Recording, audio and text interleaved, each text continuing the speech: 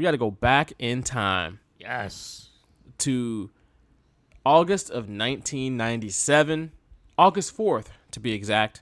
It was a Monday, and it was a good night for Monday Night Nitro because it was the 100th episode of WCW's flagship television program, and the babyface Nick Picone was smack dab in front of his television, smooth at 8 p.m. to watch it. So let me give it a little bit of background, a little bit about where it was. It was at the Palace at Auburn Hills in Auburn Hills, Michigan. Of course, that's the same site of SummerSlam 93. Oh, I was going to say, yeah. How about that? I Full remember. Circle, right? Of course. Full circle. Oh, yeah, Lex Luger. Oh, wow. I didn't even think about that. Good connection there. Right. He needed that. He needed to exercise some demons in that building. I never even thought about that. But they went to Sturgis yeah, and that's true. Screwed it all up, but whatever. Well, that's neither here nor there. But, and of course, again, Auburn Hills, Michigan. This is the 100th episode of Nitro, again. And remember on the first episode of Nitro, we had the big happening on the first episode of Nitro in 95 was Lex Luger showing up in his first appearance from WWF. And here he is in WCW. And it's like, wow, look at that. That's a big move for WCW. Lex Luger's here. And that put Nitro on the map. And on the 100th episode, the show pretty much revolves around Lex Luger. So that's a nice little symmetry there. But, Nick, I need to know, where were you in life on August 4th, 1997? Living my dream and not doing crap during the summer, staying up late to watch wrestling every Monday night in the greatest year of our Lord in wrestling, 1997. The summer was so good. I just had to throw that in there. Just move and I'm mad at myself because I didn't tape these shows, and I should have. I didn't get to, tape them on VHS until they would upload to WWE 24/7 on demand and all that. But thank goodness for Peacock, I can go back and watch these. Yeah, I'm sure they're heavily edited, but still brings back a ton of memories. I had not had cable in my room yet. I did have a TV, but it was only like the network TV. I had an antenna, so I only got like channels 3, 6, 10, 29, like those PBS, WHYY, like those channels. So I would watch wrestling in my parents' room because they had cable or whatever. So I would switch back from, USA and TNT to watch Nitro and Raw in my parents' room.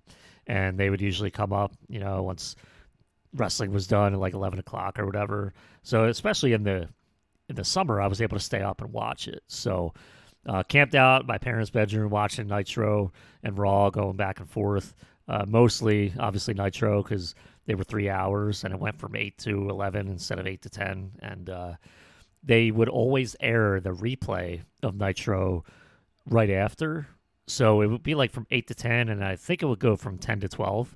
I don't know if there was like an hour in between and it would go to 11 to 1, but right after this. I think it would play right after, yeah, from what right I remember. After this episode, it would be like, 3 straight hours.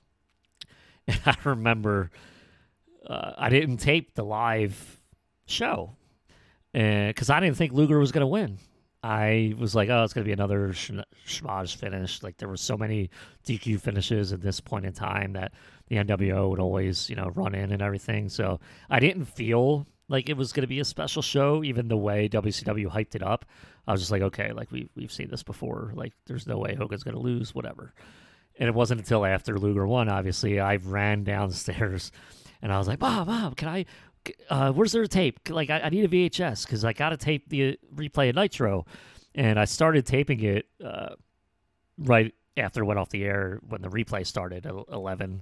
And then once my parents came up to go to bed, I asked if I could go downstairs and tape the rest.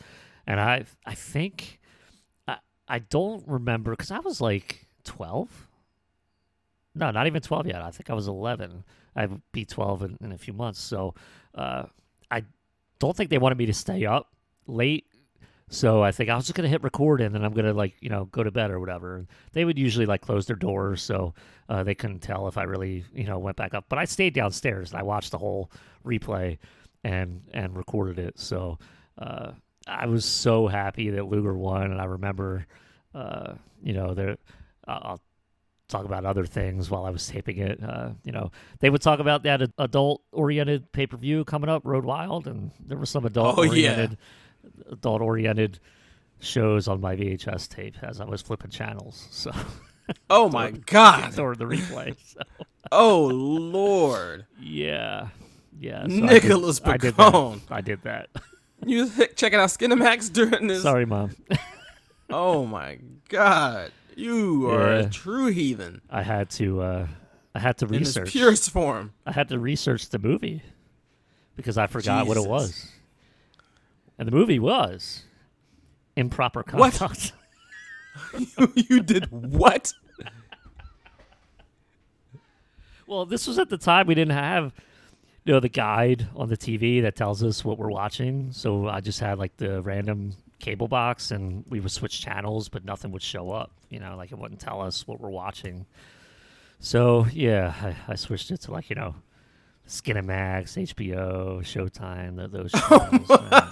And, during commercials most of the time, but sometimes they were during matches, like the lucha matches that I didn't care about at the time. Oh my God! And I came across Improper Conduct. So, yeah.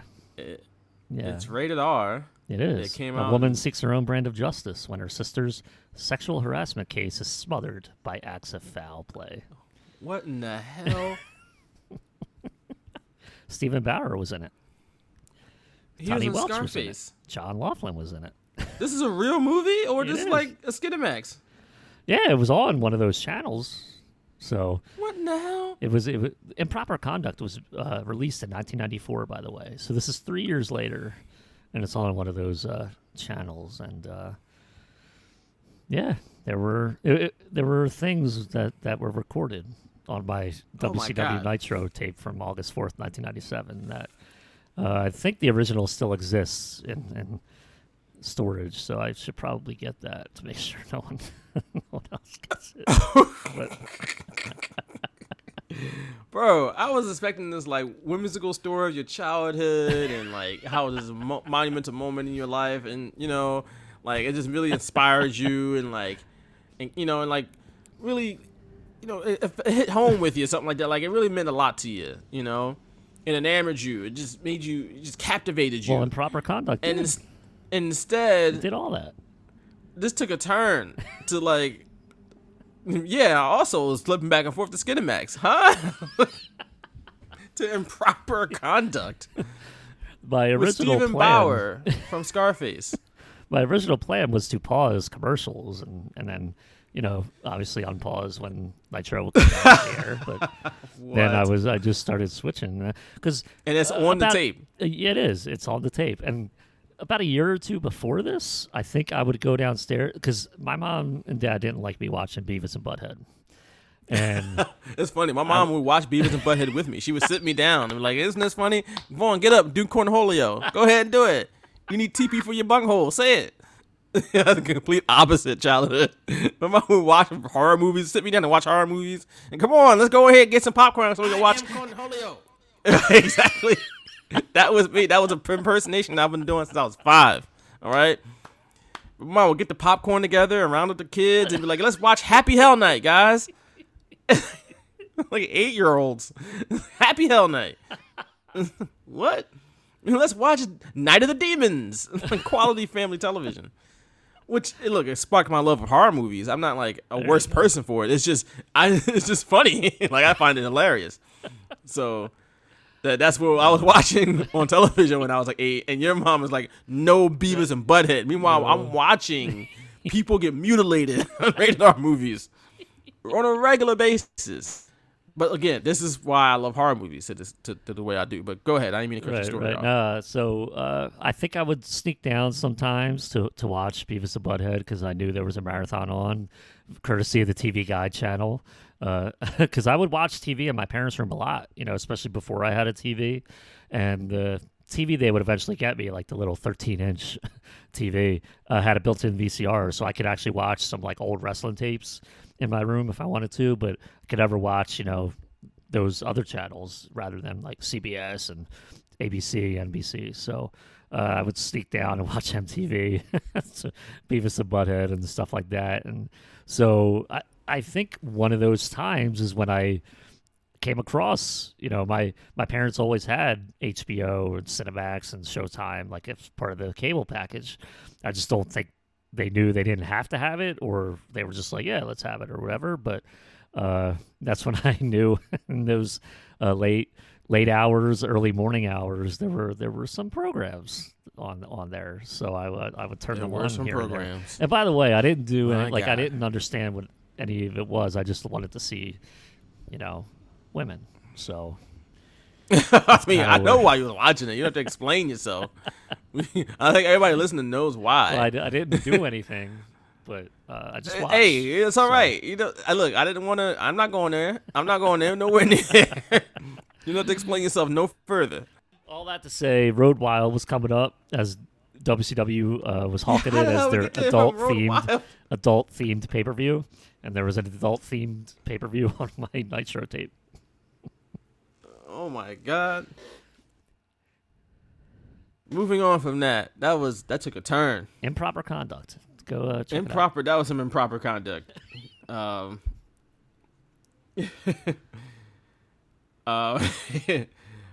forgot to mention earlier that this is a 3-hour it out. episode Yes. of Nitro. No, I think you mentioned Was- that, didn't you? I know this is 100th episode. I don't know if it's a 3 hour. I've mentioned if it was 3 Very hours, first but 3-hour Nitro. very first. Okay, I was going to ask you if this was the very first. How did you feel about watching a 3-hour Nitro? Was it just like, hey, more wrestling, or did it feel boring to you at some point? That's weird. I wasn't that like. If it was boring me, I didn't really know it was boring me. I was just like ready for like an NWO thing, or Kurt Hennig had debuted a few weeks prior to this, so I was like anything. He was in the first match, so I was interested in anything he did, and his character was so like non-committal to Ric Flair and the Horsemen and to the NWO. So I was very eager to see like what he was gonna do. And like his character always intrigued me, even with the WWF. He never seemed to be like, except that 1993 run when he turned on Bobby Heenan and Ric Flair, and then he was like a babyface for that until he went away. And then when he came back and as a commentator in '95, it was always like a tweener type thing. And that's the first time I really saw like a tweener character. So Mr. Perfect was always like somebody that I watched, and no matter what he was doing in WWF or WCW. So I was very interested in him turning up in WCW. Raven at the same time came in, so I wasn't like, yeah. There's these filler matches on Nitro that I just don't care about, which is why I would change the channel. But I'll get away from that. Yeah, I wasn't really bored. I didn't think Luger would win the title, but there was more exciting things to watch during the course of the program than Hulk Hogan Lex Luger title match. So really everything WCW was doing, especially in the summer of '97, I was hooked. Yeah, I'm not surprised, man. I mean, WCW is red hot. They were at their peak, arguably in '97. And I don't think it was even arguable. They were at their peak in '97. '97 was the best year for WCW from beginning to end. The end ended on sort of a dud, but '97 was the year. And I mean, '98 was a good year with Goldberg being the guy, but '97 I think is really the year that was like, man, they were hitting on all cylinders. Because '98 is when it started to dip, and there's no coincidence that when it started to dip, it's when they added a third hour to the show permanently. Right? When they added that third hour in January '98, the quality started to dip, and it's right after this peak year where they had 2 hours. But spinning this forward a little bit. Not only that, they added 2 hours on TBS every Thursday. Right, It's so like, they added come on, 3 man. more hours of programming. 3 more hours of programming. And look, this is what networks do. Look, like, hey, this is a moneymaker for us. Give us more. And if you're a wrestling company and this network is saying, well, I don't know if this is what happened in this case, where like they gave you money to do more. Like, I don't know how the machinations worked for like WCW, but I know like WWE, they have a contract with NBC Universal. NBC Universal said, hey, we want a third hour all the time. We're going to give you X amount of money for this third hour. Okay. you're not going to turn down the money. You know, the product can suffer, but you're going to take the money because that's what you're going to do at the end of the day.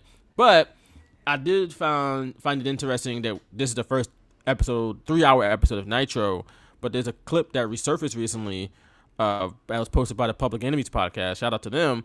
Of Triple H on Steve Austin's podcast back in 2014, 2015 or whatever, where Austin asked Triple H, hey, if you were in charge tomorrow, what was the first thing you would change? And he would say, I would go back to 2 hours for Raw. And he was like, it's just so hard to do a third hour, you know, and it makes it incredibly difficult. So that was something I look into. Yeah, that's what I'm saying. And he's like, you know, it's above him. It's a Vince thing. It's a money thing. It's an NBC Universal thing. But he said that he would love to get rid of that third hour. Now, this was many years ago. This was also when Triple H wasn't in charge of creative decisions, or his wife wasn't the CEO and chairwoman of the board. That's the case now. So what you gonna do?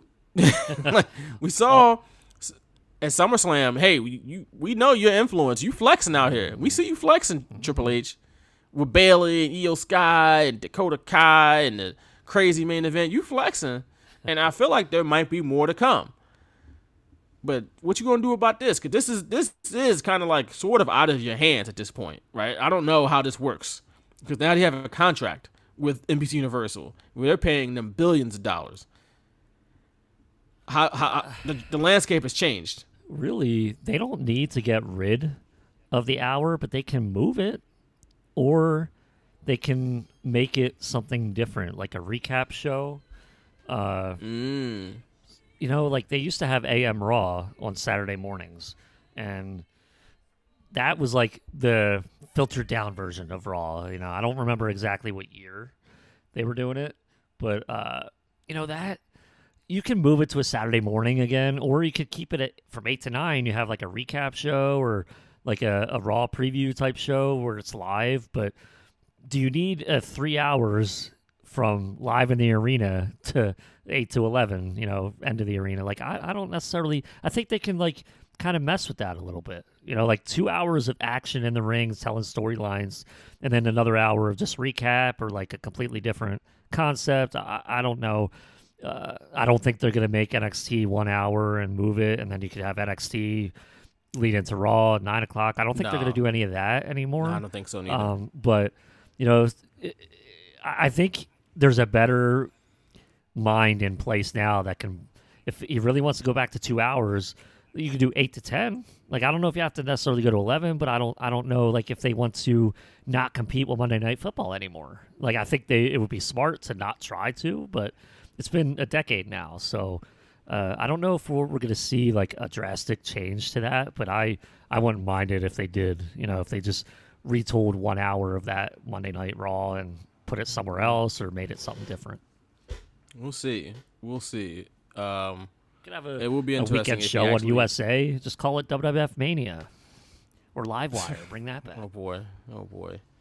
But USA, they may say, hey, we want that hour to be just as good as the first two. We want people to be watching us, because not as many people will watch a weekend recap show or any recap show. Not many people want to watch that. The best you're going to do when it comes to WWE is in-ring action, and if that's what you have now, why would you say let's do something different? like, because they don't have to care what the product is like, as long as it generates ratings, as long as they're not offending people. Right. If there's still people watching, somebody likes it. There's still people buying tickets. That means somebody likes it. And there is a way you can make a 3-hour weekly show like good, but I mean, we haven't seen it, so I don't know what way that is. Hey, way. You know, it's tough for WCW. It's been tough for WWE for a decade. Maybe there isn't a way to do it for our pro wrestling show, 3 hours live every week. Maybe it's just insurmountable. Like, I don't know, because it feels like the product has drastically changed or suffered in some ways since going to 3 hours permanently. Not to say that they were on fire before that, but it's just like, man, Raw is a tough watch. It's a much harder watch at 3 hours than it is at 2 hours. But back to Nitro. As you mentioned, this is the final Nitro before Road Wild. Season 3 of Nitro. Yes, season 3. Episode 31. episode 31. Makes a little more sense when it's a TV show, not when it's a pay-per-view. No. So yeah, I'll give it that much. But they're talking about Road Wild. I'm going to talk about it a lot as their more adult-oriented show, adult-themed show. All it really is, though, is just a bunch of bikers hanging out in Sturgis, South Dakota, and they're just revving up their bikes. They're not doing anything different. Like, they're just revving up their bikes. And as a black person, this doesn't look that fun. Like, doesn't look somewhere I want to go. But more power to the people that do. But hearing the Nitro music and seeing the Nitro set, it's just so damn nostalgic. I don't watch enough episodes of Nitro. I feel like I should go back and watch more episodes of Nitro because it was pretty cool. Like that music, that damn, it's great. It's a great song for a wrestling show. It's a great song. Great. Is everything about it. Right. And that was for the time. That entrance set was pretty extravagant. Like all the lights and the big WCW on the side and fireworks all the time. Like, it wasn't even like a really big set, but like for the time period, it was really extravagant, especially something to have every week. Mm-hmm. I mean, that looked better than WWF's pay-per-view sets. Like, there's more lights and more extravagant looking, and that's what Nitro had every week. So, yeah, it just looked like that was where the big boys played. Like, finally. Maybe not 96, but it was by 97. They looked like the best wrestling promotion in the world. And Raw wasn't necessarily a bad show in 97, but it just didn't look as good as Nitro. No, even when they brought in the big stage with the Titantron, it was just like a curtain, and they would walk through the curtain and come down. Right. It was like, they didn't have that set thing where the extra, WWF logo, and you come through that. At least that looked cooler, but it was kind of plain, even when they went with the big stage and Titantron. Right. Right, and even still, they had to do that to match Nitro. Right. Like, that wasn't something that they did first and Nitro followed up. No, they did that to follow up Nitro so they can make their show look a little more extravagant, because just having the RAW in 95 and 96, that wasn't cutting it, like, clearly. Yeah, and they started going to bigger arenas, which was nice. They weren't... Yeah, instead of in the Lowell, Massachusetts. Or $5,000, 5,000 arenas, they were the 15,000-seat arenas. Yeah, they had to play, like, they had to go where the big boys played. You had to stop playing the small time, stop playing in the little leagues, minor leagues, playing the big leagues with the big boys, like WCW, baby. Because look at the verb, play. That's actually accurate what I just said. Kevin Nash, look at the adjective, play. But moving on, we got Michael Buffer in the ring, starting us off with his peak catchphrase, "Let's get ready to rumble." The place is packed. There's fireworks going off. It is buzzing for the 100th episode of Nitro.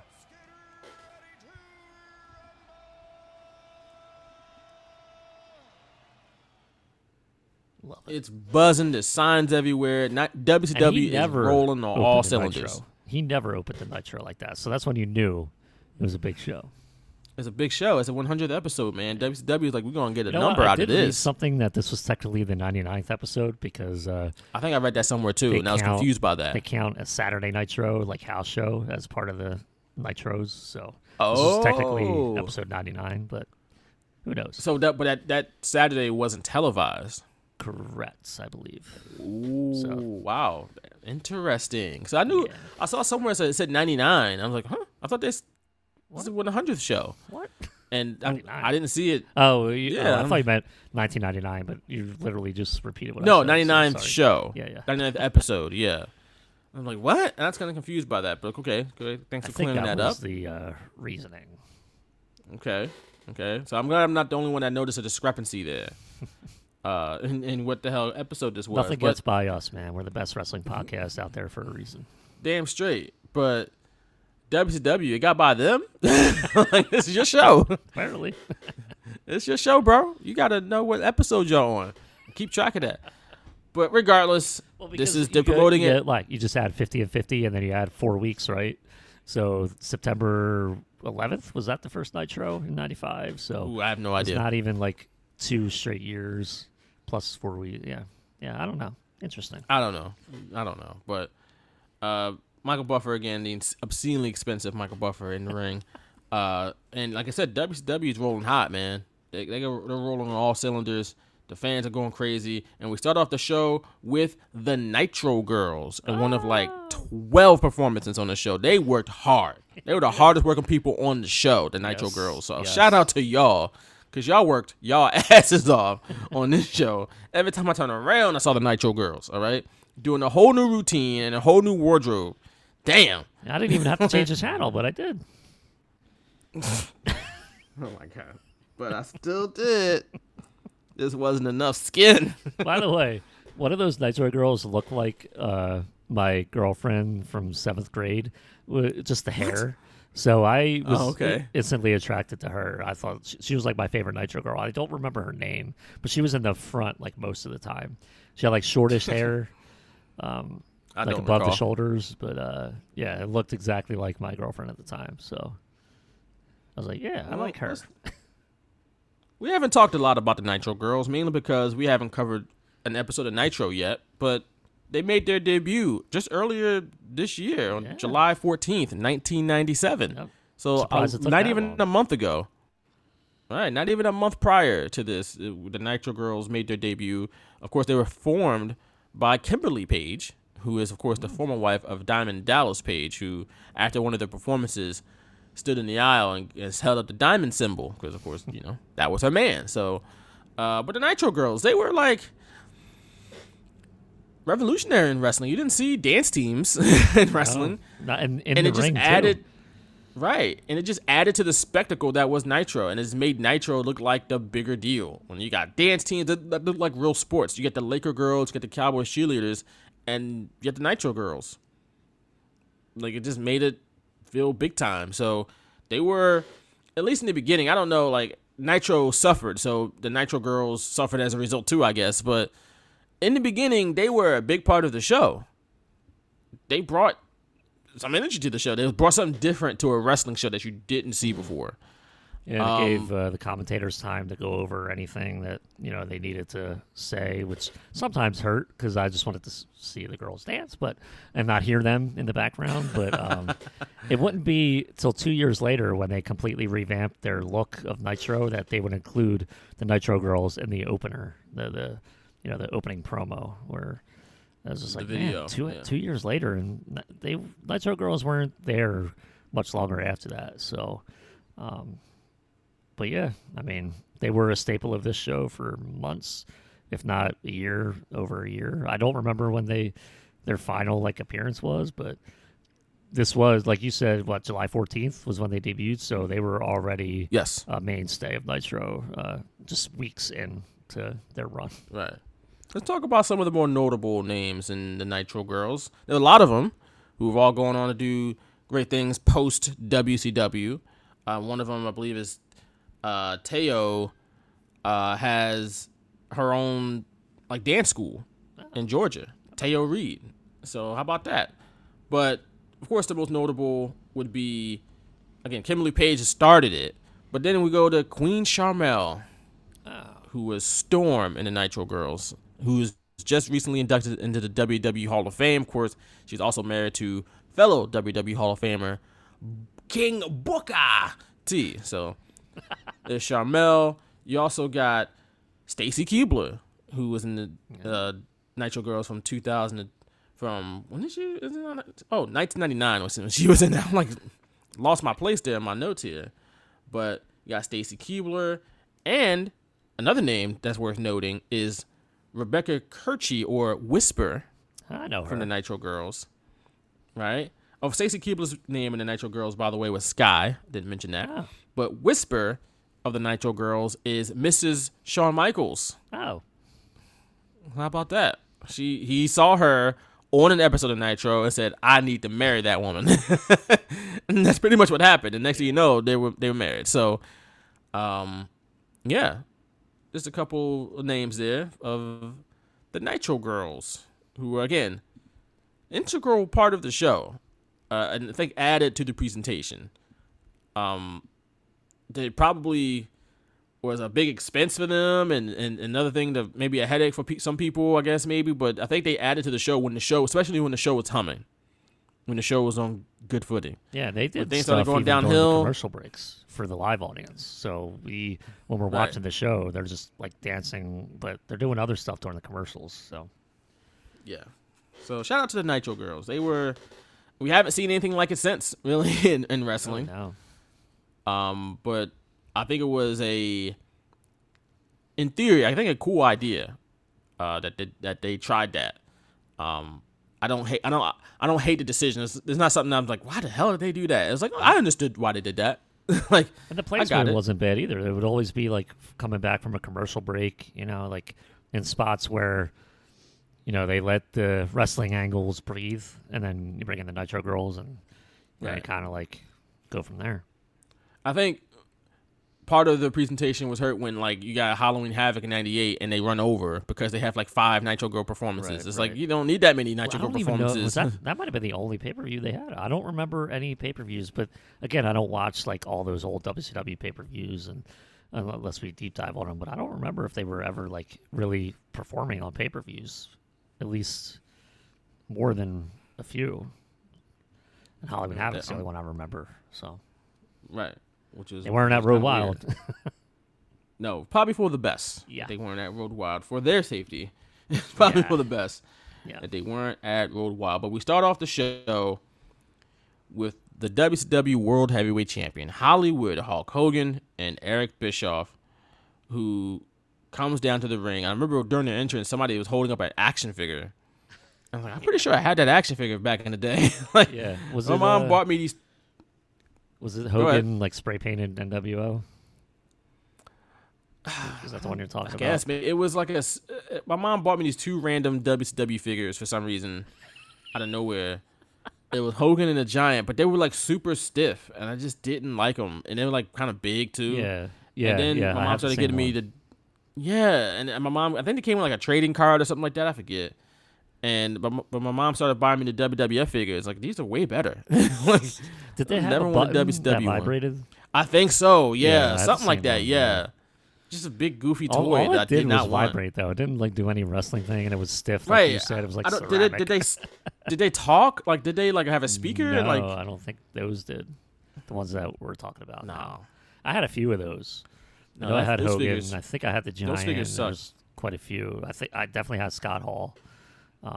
But they didn't release a lot of them. They just released like 6 or 7. I had Sting. I know Sting was there, but yeah, I know which one. I know those. Yeah, they were not good. They were not good at all. But Hogan pretty much gets into the ring and cuts a classic wrestling promo. Like, he just says, "Hey, they got a big show, right? They start off the show with their biggest star and champion."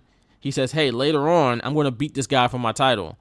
And that's it. Like, that was the promo pretty much. And he talked about, calling the motorcycles a roll out fat boys and bum, bum, and all that stupid stuff. But at the end of the day, he really just said, "Hey, I'm the biggest star. You know me.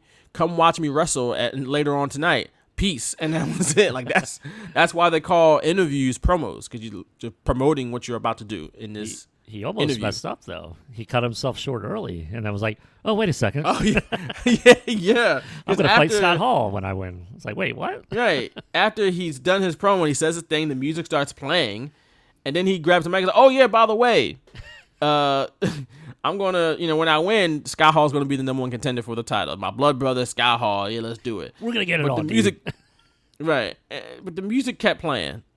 Then, like, even though he's like, "Hey, sorry, John," or whatever, like, cut it, something like that. He's trying to call to cut it. Yeah. They just never did. It's like, nope, we're not. Once we started, we can't stop. Your fault. And the thing that annoys me on Peacock is we can't hear like Hogan's theme, the Jimmy. Oh yeah, the Jimi Hendrix Child, yes, Jimi Hendrix Voodoo Child, like that. I love true. that theme. I kind of forget about it was that. Really cool, but we don't hear that on Peacock or even on the WWE Network because they edited it out. So that Voodoo Child theme must have been playing that whole time too. He's like, "All right, cut it off," but the guy just didn't. Right. It's kind of weird that when he came back to WWE in 2002, that he stuck with the Voodoo Child theme. Even though I like that song, and it's a cool theme. Like you said, I like this theme for him.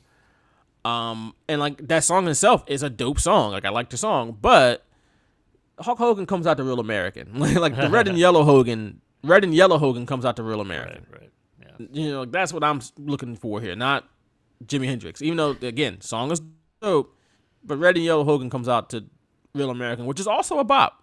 It's a shame it's Hulk Hogan's theme song, but it's a bop. I enjoy it. But we move on from Hogan and his promo that just went awry at the end to Tony Schiavone, Mike Tenay, and Larry Zbyszko, who are on the call for this historic and monumental show, the 100th, we think, episode of Monday Nitro. They talk about the main event, and they say that J.J. Dillon has an offer for Sting, and he's going to make the offer later in the night. Sting, of course, hadn't wrestled on television or spoken on television in over a year by this point. Like, this is a wild storyline that's been playing out, and Sting pretty much had one match throughout the storyline. That's pretty cool. But moving on to the night's opening contest, it is an odd pairing on paper when you hear Mortis versus Kurt Hennig. And it's like, what in the hell?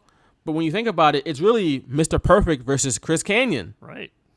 Which sounds like a fantastic match that I would have thoroughly enjoyed. A lot of people would have enjoyed that. But Kurt Hennig versus Mortis on Nitro in the opening match, I'm good. I was annoyed just because I like Kurt Hennig. So even though I was annoyed because I wanted him to be a good guy so much. So like his tweener thing actually pissed me off. And I was like, just do something good, man. Just do something good. And like Mortis was a heel, so I'm like, oh, like he must be a good guy.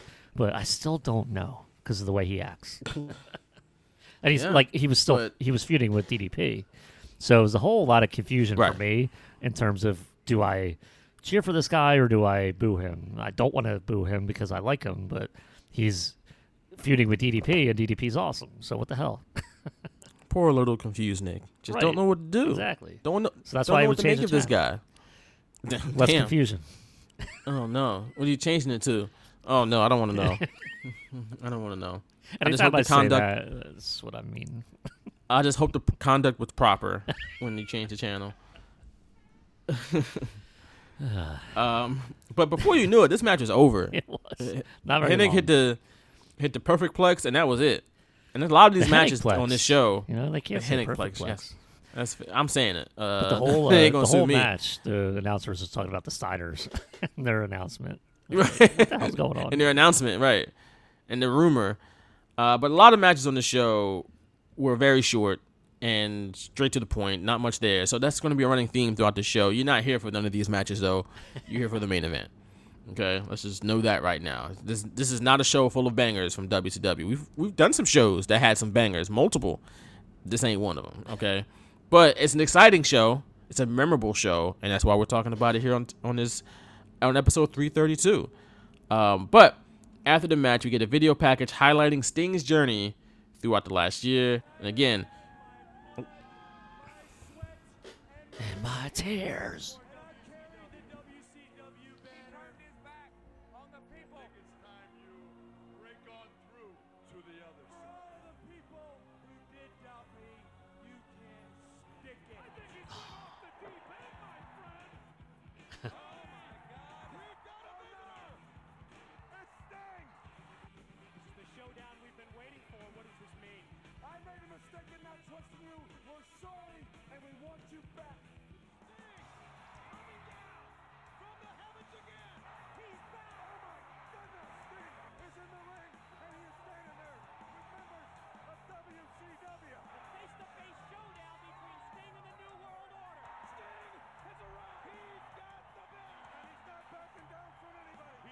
Apart inside, and he blames it all on Hogan and those goons there in the NWO.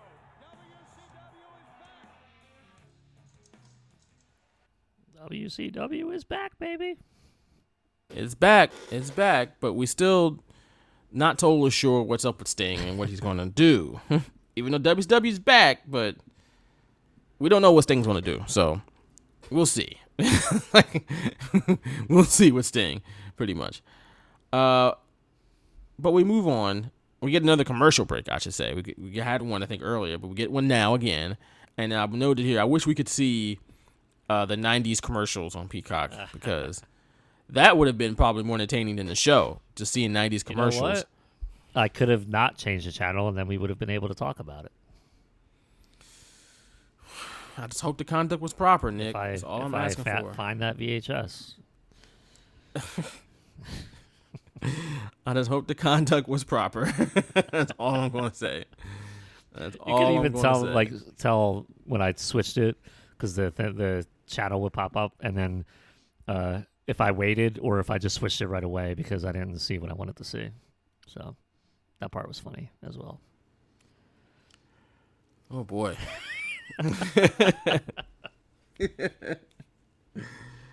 Oh, I didn't have man. time for the 90s commercials, unfortunately. I'm going to say this right now. We're not deep diving into improper conduct from 1994. We can't. We just can't, right? Patreon, we can make people pay for it. Oh my God. We could. That's wild. Patreon exclusive. Deep diving in improper conduct starring Steven Bauer from Scarface. But moving on. It is time for a tag team match, player. It is Hector and Chavo Guerrero going up against Jeff Jarrett and Dean Malenko. Here goes our boy, Jeff Jarrett, who's the opposite of Dennis Stamp. May he rest in peace. Because Jeff Jarrett is booked. Okay? Even though he didn't have the hat and the horse and he didn't sing the song, and that was a little bit of a disappointment. But that man is still booked. His SummerSlam was last night. He was there, and tonight, as we record this, it's the day of Ric Flair's last match, which Jeff Jarrett is participating in. That's right. So that man is booked. You gonna watch that? No. Yeah. I gotta work me neither. anyway. But no. I'm sorry. I don't have work tonight, but I will not be watching. Yeah, I am not doing that. But he's on SummerSlam. He's on Ric Flair's last match, and he's here on the Straight Shooters by way of the August 4th, 1997 edition highlight of his Nitro. weekend. I'm sure it is, even though he making not a nail, not a cent from it. Not a nail, not a cent from this podcast. He wants our Patreon money. So, all right, get out of here. These are all $6, Jeff.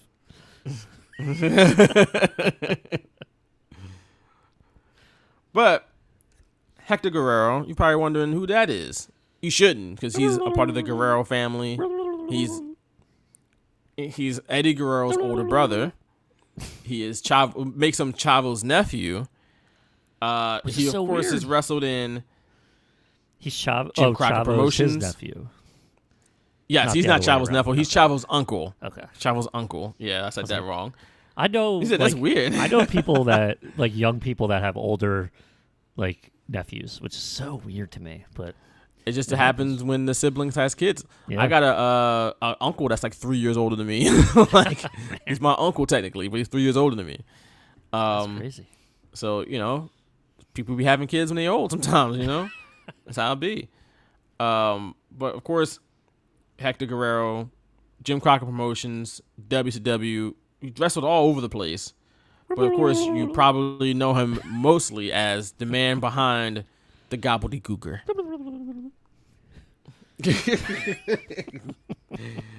You do a That's pretty what he good sounded gobbledygooker like, right? impersonation. I'm trying to. Yeah, do it, that's what I'm saying. You do a pretty good gobbledygooker impersonation.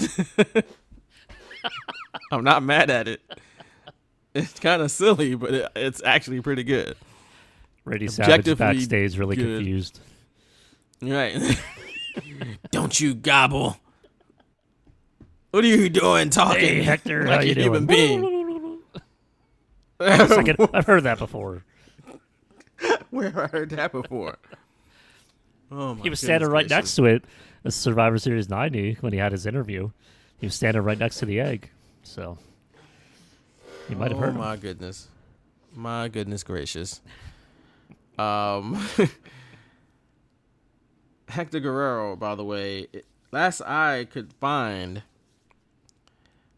he does consulting for pro wrestling consulting. He has like a pro wrestling consulting website. Oh. I don't know if people use it. You don't think Ric Flair is using it for tonight? I don't know. I'm not sure.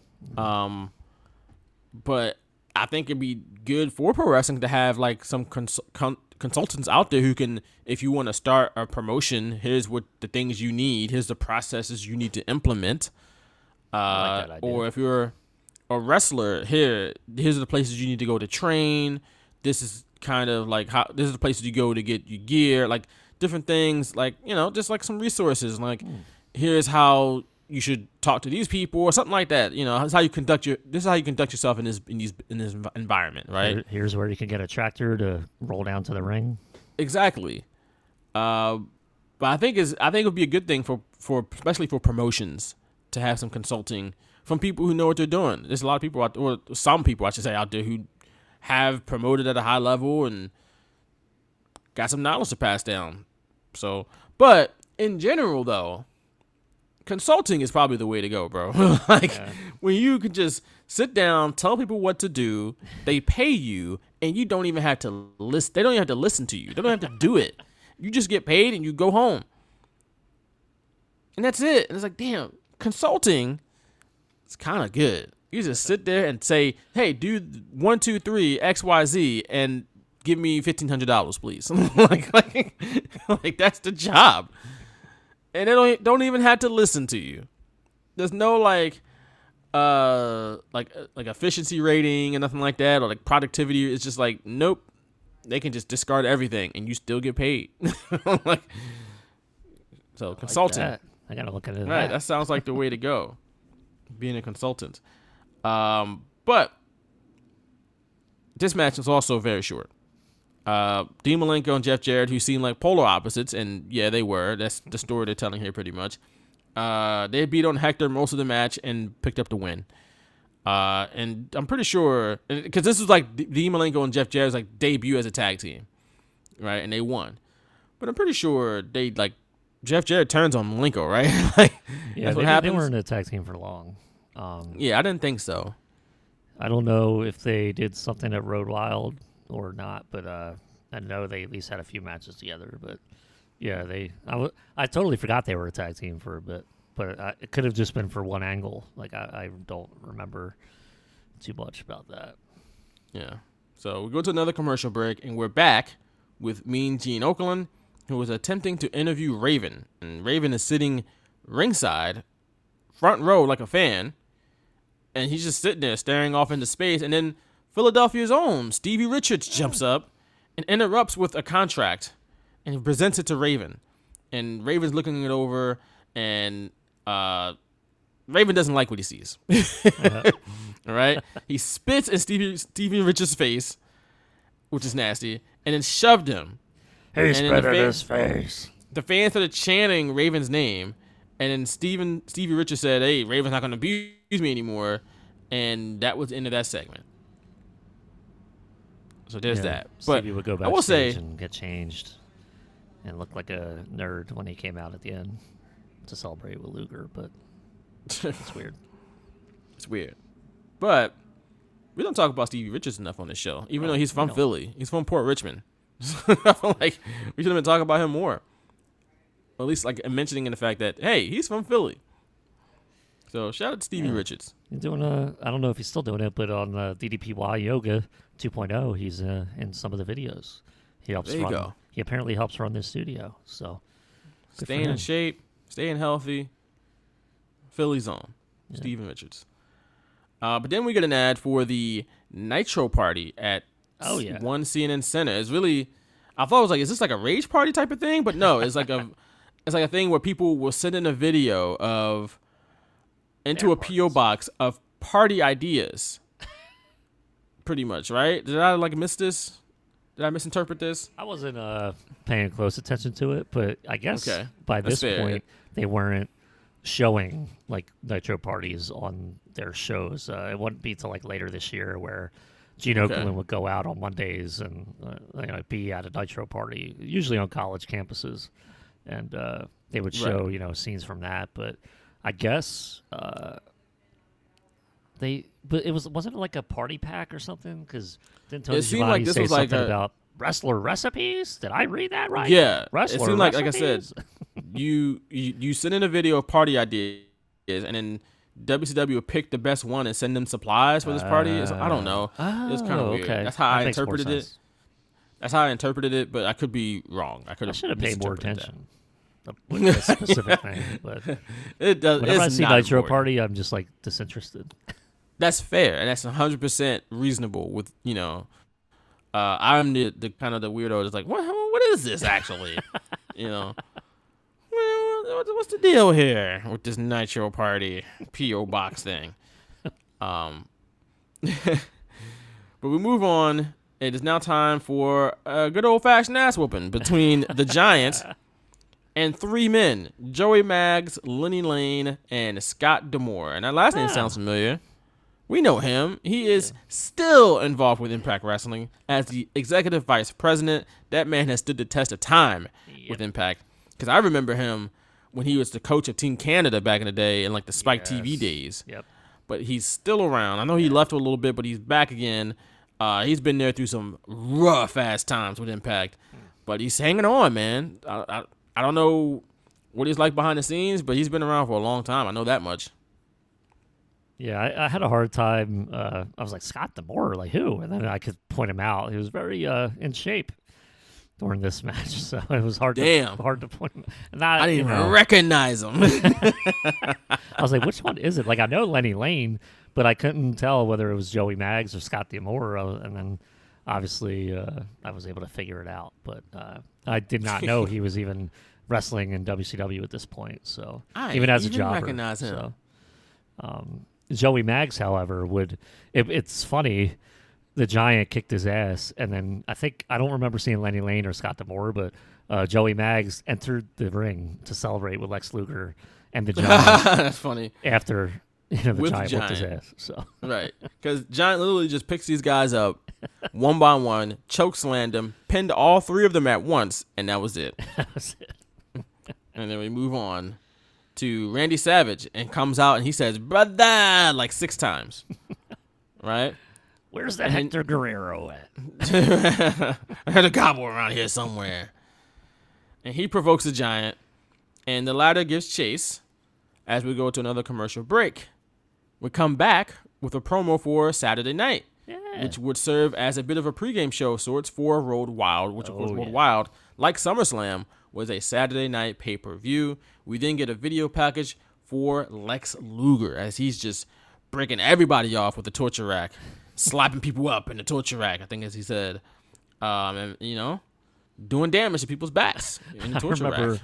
watching live, and I'm like, oh, that's cool. Like, he's not gonna win, but that's cool. This don't matter. The whole night I was just like, why are they making such a big deal about this? Right? Why are they trying to convince me? Like, don't even try. Don't do that. Right? And then we move on to High Voltage versus the Public Enemy. We've seen the Public Enemy a couple times, but we ain't never seen no High Voltage on our deep dives. For good reason. Because here's the thing. High Voltage, which was 2 guys, I for some reason did not write their names down. Kenny Chaos and Robbie Rage. I did write their names down. Okay, I'm silly. Because I'm like, I thought I had it. And I didn't, but I did. I just couldn't find it. Kenny Chaos, spelled K-A-O-S for Chaos. They were High Voltage collectively. They came out of the power plant. And apparently the power plant, which was a horrible school, at least that's the word on the street, is that they really, and when you really think about it, who the hell did the power plant produce besides Goldberg and maybe DDP? And really, I'll give you DDP, Goldberg could have actually. I'll skipped give the him 2 power people. plant. He might tell you it helped him, but I mean, honestly, he probably could have skipped it because He apparently in his A&E documentary he crapped on it. Yeah, He didn't. It wasn't like good training, right. and apparently they ran off a lot of people, a lot of talented people, including Batista. That's one of the names apparently that they Big Show was ran off. Also part of that. So Well, really yeah, like but he 3 also or got 4 trained in the Monster Factory. He that wasn't his sole training. That's true. But for these 2 guys, you got these 2 jacked up dudes. I mean, they are like yoked up. You put them in a tag team called High Voltage and give them the names Kenny Chaos and Robbie Rage, and then look around and be like, but why didn't you get over? Like, it's like Vince McMahon again. Like, of course they don't get over. Because look at them. They look stupid. His name is Kenny Chaos. That's rough, man. That's rough. When you come out, you have to act like you're shocking each other when you touch your fingers. They got to be electric. What? Man, that was corny. But Public Enemy won. There's nothing really to see here. Nope. High Voltage got the heat back after the match. They attempted to get the heat back. I don't think it worked. And we go to commercial. They would show a on Road Wild. They had a ad for Fall Brawl, and you remember how we would talk about the WCW pay-per-view ads featured some of the least desirable talent and the least important talent. Well, Robbie Rage was in the Fall Brawl Oh my ad. God. He's like, Rage in the cage. Oh, his name is Robbie Rage, so Robbie I get him to Rage, say Rage. in the cage. In the cage. Wasn't even on the card, but that was WCW, man. If there's anything, like, their product was white hot, but if there was anything to criticize them for, it was the way they did not care for their pay-per-view ads at all. Yeah, they probably could have put a little bit more care into those. But some of those are rough. Especially War Games. Like, you want Robbie Rage in your War Games promo. Like, get out of here. Yeah, he's not. Come on, we don't think about him when we think about War Games. Let's get it together, WCW. Which, by the way, hopefully it comes back. Survivor Series? War Games? Hey, we talked about this in our group chat last night. Our Fox PHL Gambler Roundtable group chat. We still don't have a name for our group, our quartet. But, Survivor Series needs something. And like with Triple H, he does the greatest time as any. So I'm hoping he don't care about Survivor Series. Hopefully he doesn't, because nobody does except Vince McMahon. The concept of the Survivor Series match, dud. We don't care about it anymore. Might as well make it War Games, a War Game show. And you could do let's get a Raw WWE War Games. SmackDown. Or you could do Raw versus SmackDown versus NXT. You can make that work, I think, on the main roster. Just will they have a double ring in a big arena for Survivor Series? I don't know, but man, I would love to see it. We got to shake it up. They do. You got to shake it up, because the Absolutely. current way they're doing, even when they put champions versus champions, it just doesn't work for me. It doesn't work. I skip Survivor Series almost every year now because it's an inconsequential show. It is. At least if you did, I mean, the brand supremacy stuff is still kind of goofy, but at least if you did a War Games match, I'd be interested. Right. I'd want to see a War Games match. You know, even if it's the outcome is inconsequential, there's no benefit to winning, there's no consequences to losing. At least I get to see a War Games match along the way, right?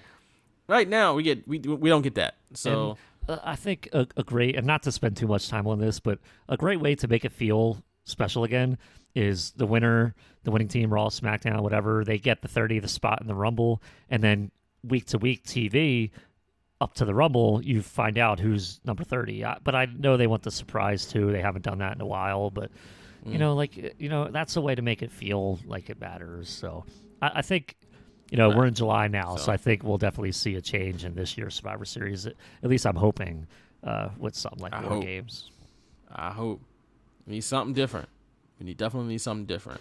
But we come back from the commercial out on Nitro with another appearance from the Nitro Girls who are out there dancing, they doing their thing, and then our guy, Das Wunderkind, Alex Wright, comes out to dance with them, which I found hilarious.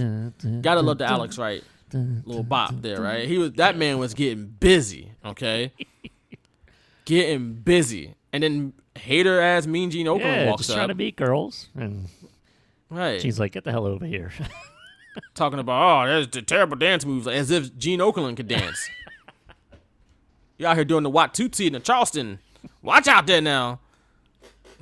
Alex Wright was killing it out there. All right? We hating on Das Wunderkind, okay? But then, Okerlund asked him a question, and Alex Wright answers it in German. And Okerlund admonishes him for dare speaking for another language that's not English. You're in America, pal.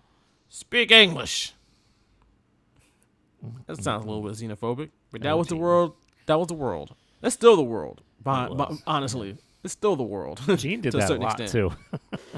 He did. He would He couldn't understand Juventud Guerrera during like a promo after his match, and he was just like, all right, You better talk to somebody else that can understand you. I was like, Gene, jeez. Damn me, Gene. And it was a mix of like, Juventud talking Spanish and it being out of breath from the match because Gene was interviewing him right after the match. So it was a combination of things, and Gene didn't have time for it.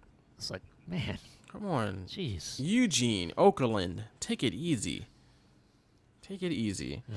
But to be fair though, Alex Wright's promo wasn't memorable. I don't remember what he said. It was not first, tremendous. I'll address the fans who like me, and then I'll speak to the fans who I could care less about. It's like, what does this mean? Like, can you stop? Like, and they didn't really say anything of consequence. Somebody gave him the middle finger, and Gene was like, "Someone just gave you the signal. You're number one." Like, which I didn't know what that meant at the time. I was like, "What?" I was like, "Wait, Alex Wright has a fan?" Like, I had no idea what that meant.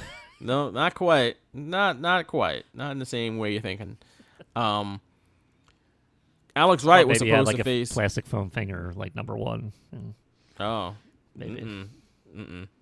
Alex Wright was slated to face Chris Jericho for the Cruiserweight Championship at Road Wild. This is Lionheart Chris Jericho, which is coming back soon, I believe. Right? Apparently. Didn't Moxley ask for Lionheart Chris Jericho on Dynamite? He did. So that's cool. I'm not mad at that. His current character is just all over the place. I don't know what the hell we're watching with Chris Jericho these days. He's got the group. They got Tay Conti. They got Anna Jay, and it's just none of it makes any going sense. Through what he wants to go through, and then he'll eventually return to WWE. That's what it really feels like. Something, man, because that group doesn't make any sense. It's just like a hodgepodge of people who just there with Chris Jericho, and it's like it's getting people TV time, I guess. But it's just there for stuff like blood and guts. I mean, it's not really a group of consequence. And it's just like a homage to sports entertainment stuff. It's like, right. Okay, I just feel like he's eventually going to go back to WWE or something. It just doesn't. Yeah, I'm not here for the Jericho Appreciation Society, but the Lionheart return, or at least a rekindling of that for a night or two. That's pretty cool. I wouldn't mind that. It's been a long time since we've seen the Lionheart Chris Jericho and that type of babyface fire kind of from Chris Jericho. I don't know if we want to see babyface fire, but that's what he had, as Lionheart. It'd be interesting. I'm interested. I'll say that much. But the next match is for the WCW World Cruiserweight Championship. Is your champion, Alex Wright, defending against Scotty Riggs. This is another quick one that Alex Wright won. And we will go to another commercial. Alex Wright, impressive. There you go. One of the better wrestlers they had. Alex Wright was dope. I've always liked Alex Wright. And the dance moves was nice. I'll give it to him for that. But we come back from commercial, and it is now time for hour 2 of Nitro, which is welcomed with a whole heap of fireworks. They set the building on fire just for hour 2. They did. Right? Replacing Larry Zbyszko on commentary now is Bobby the Brain Heenan. He will be on commentary, I believe, the rest of the show. Yep. And then Gene Okerlund is back for another interview, right? And he mentioned, the Red Wings brought another Stanley Cup to Detroit in 1997. Get out of here, Gene. Do you know, Yes. Nick, who the Red Wings beat to clinch that Stanley Cup, to secure Lord Stanley's Cup? The Chokers. Who are the Chokers? Flyers. God, man, damn it. That sucks. I remember. Their I kind ass. of vaguely remember that. Bro, did they? I looked at the scores and I was like, we got our asses whooped in 97. Terry Murray, their head coach at the time, said they choked and he got fired. They choked. They got their ass beat, bro. They didn't choke.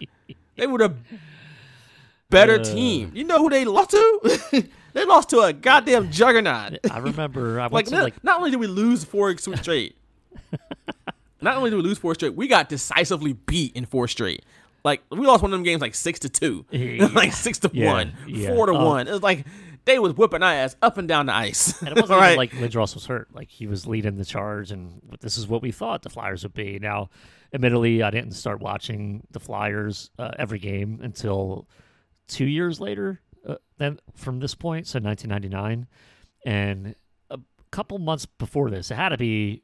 They faced the Rangers in the playoffs, so it was whenever that series was. I was at a family gathering. It was like a reunion type thing, but it was like extended family that I hadn't seen in a while. And so many people were watching the Flyers game inside, like on TV, and this was when I was not into it at all. So me and my other cousin, we were just like outside, like with the rest of the family, and just talking and playing with like the other kids, and we didn't like know anything about the Flyers at the time. But this was like during their cup run, and I was like, I wasn't even like paying attention much. Like I paid more attention to the Phillies run in '93 than I did the Flyers run in '97. So it was what it was for us. Yeah, that was rough. That was rough, man, to see us get our asses beat like that. And it's just crazy, man. The Flyers, they've been to the final once since then, like in 2010, and haven't been back since. And it's crazy.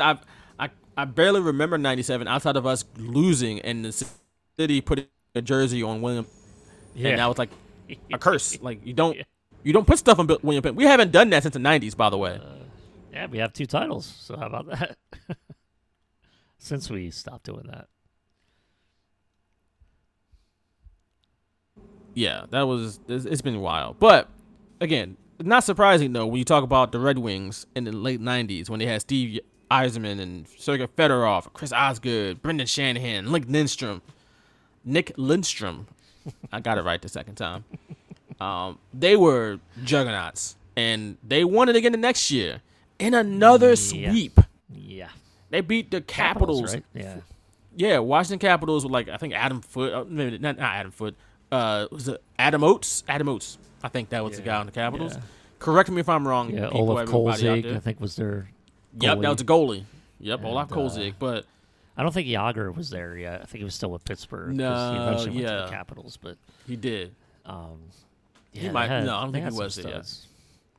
They had some studs, but they weren't the Red Wings studs. No, not at all. Beating them how do you win back-to-back championships and you don't lose a game in the final? 8 games. You back-to-back sweeps?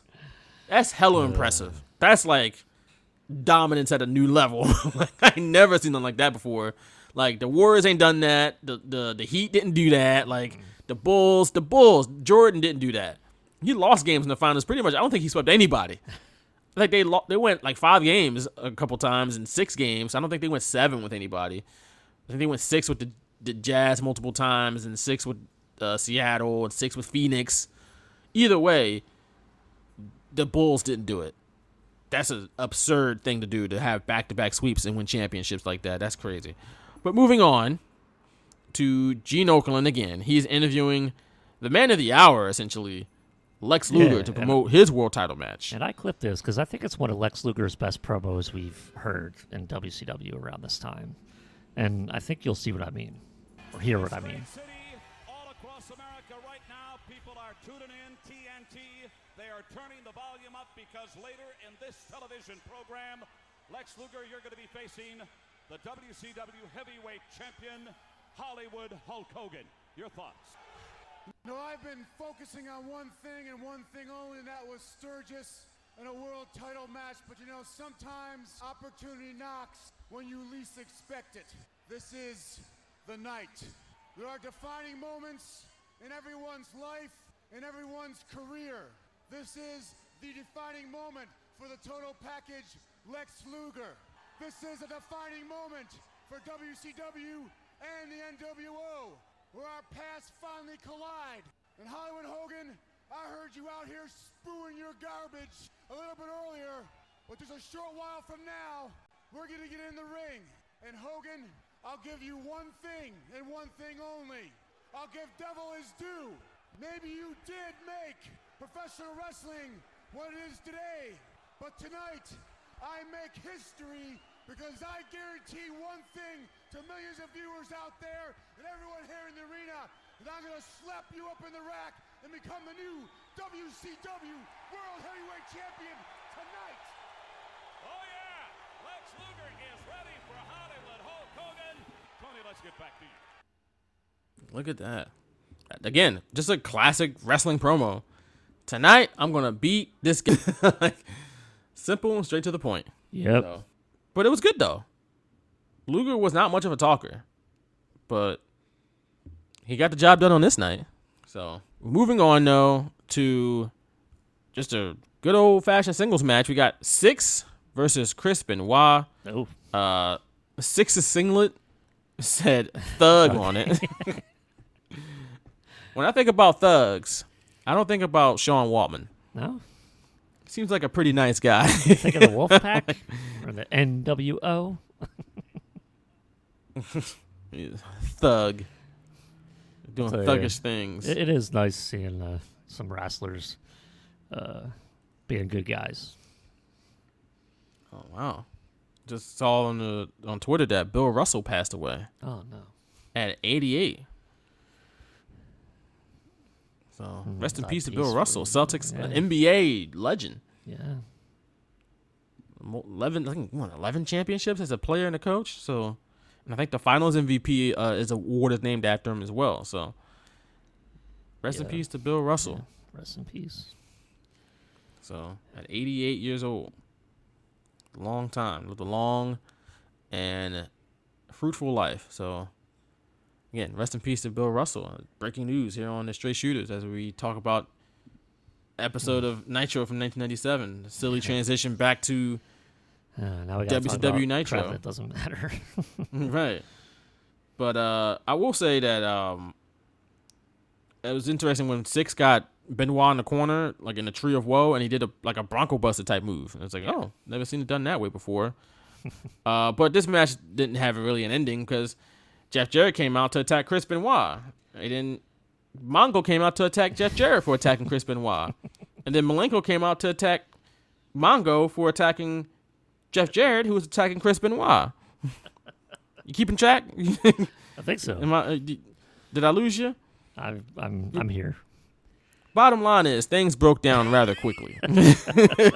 Things escalated real fast. And then we went to commercial break. And when we come back, we got more Nitro girls again. Okay.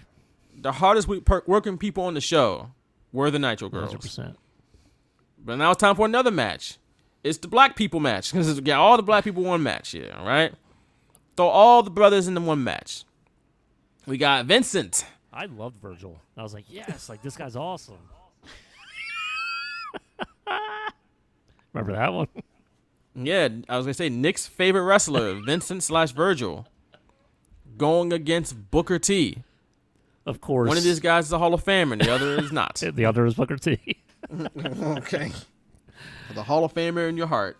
That Virgil clip is from our Royal Rumble 91 deep dive when probably the highlight of his career when he turned on Ted DiBiase. But we will always have this. I would agree. I was like, yes, like this guy's awesome. Yeah. Literally, I was like, yes. I can tell. I hear it in your voice. I didn't change boy, the channel. though. I didn't change the channel for this one. Oh, my gosh. If you had changed it, that would have been proper conduct. Wouldn't have been against that. Because your boy Vincent comes out and he immediately does the 4 life hand sign wrong. He does it in the wrong order. L4. He did L4. Love forever. I don't know. What are you doing? L4 weenie, like whatever the Sandlot thing was. L7 weenie. L7 weenie, baby. A square. That's right. L7 weenie. L7. But he did it wrong. You're in the group, bro. You're in the gang. You can't be in the gang and not do it right. Now you're just messing up the whole vibe. Like we not like on the same page because you out here doing it wrong. You misrepresenting here, messing it up, man. But again, I love Virgil. I was like, yes, like this guy's awesome. We also got Stevie Ray here because black. You got to be there too. The only black person not in this match on the roster was like Ernest the Cat Miller. We will see him in a little bit. Booker T won in virtually no time. Faster than you can say African American, and then that was it.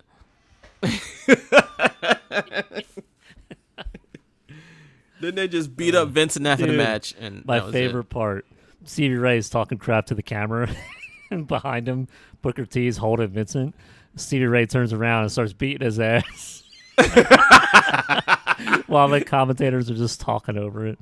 I'm like, this is the best. as we move on here at Nitro, did we talk about Sting yet? And Vincent is in there getting his ass beat. Meanwhile, it's like the worst part of my night. Like, no, not Vincent. Because not Vincent. I was like, yes, like this guy's awesome. Oh my god. Oh my god.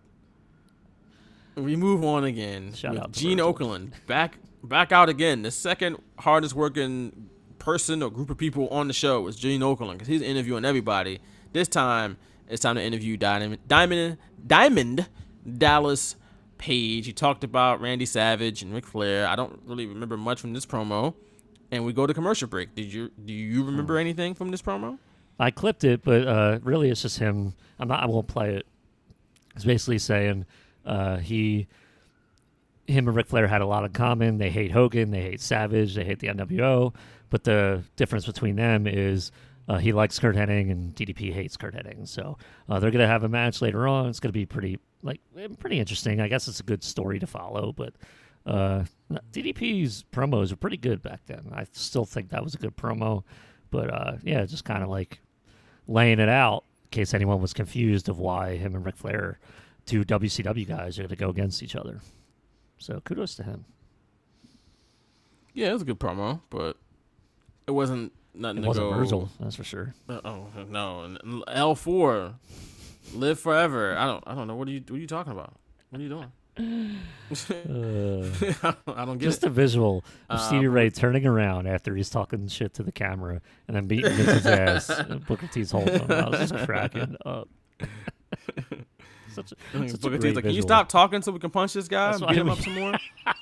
That's why we need those tables outside the ring so cameramen can be on top of the tables and not interfere, but still have those moments. That'd be hilarious. Yeah, they were hilarious moments. And he just turns right around and punches a guy in the face after talking trash to the camera.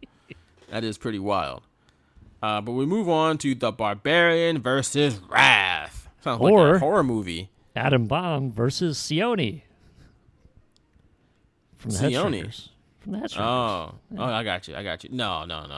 The Barbarian versus Wrath sounds like Godzilla versus Mechagodzilla. Sounds like a horror, like an action horror movie, something like that.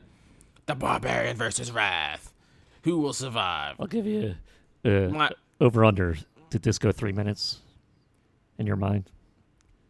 Way under 3 minutes. You're correct. Okay. 2 minutes and 48 seconds. Okay.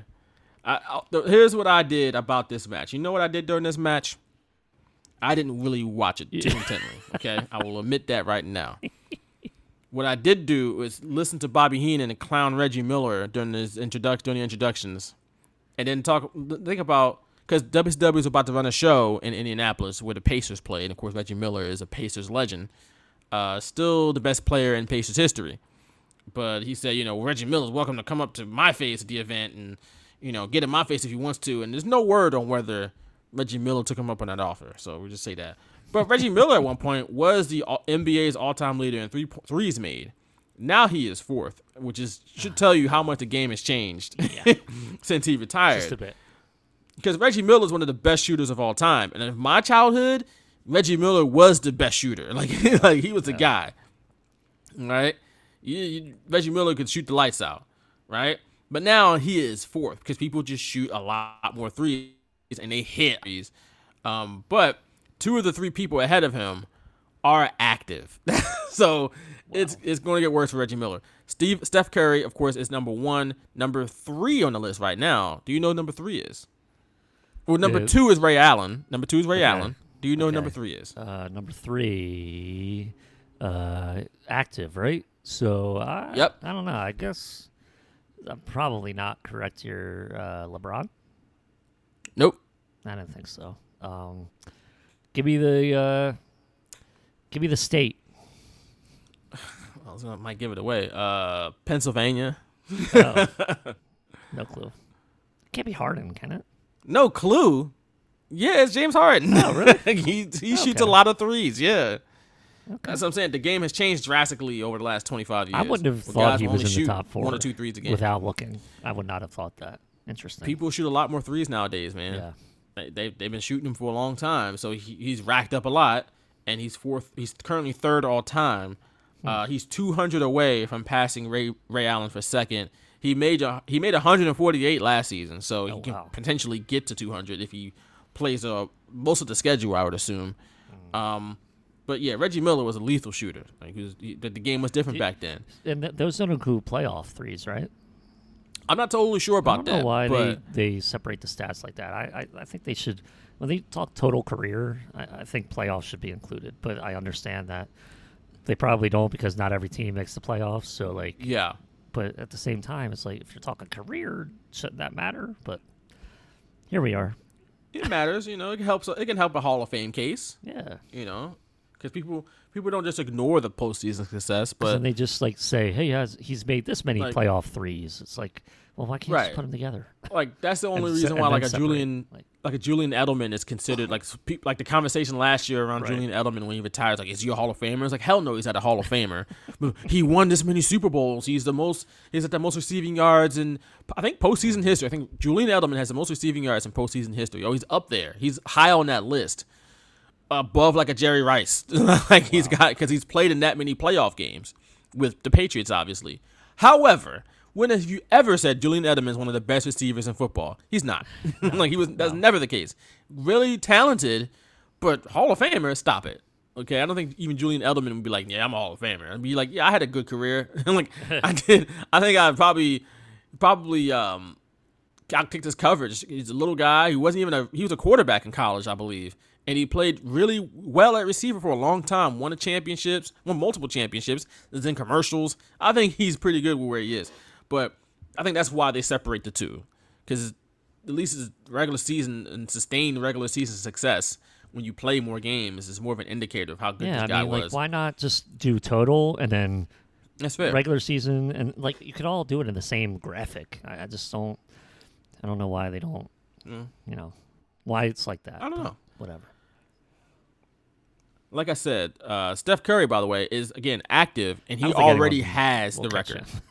No, he already has it. The league could go to only three-point shooting, and I still don't think anyone would catch up to him. Right. He's still really, really, really, really good, as you saw in the finals, when he had to remind people, hey, I'm one of the best in the world at this, and he won a finals MVP. And now what are you going to say about Steph Curry at this point, when he was just styling on him barely been in Game 6 of that series? Right?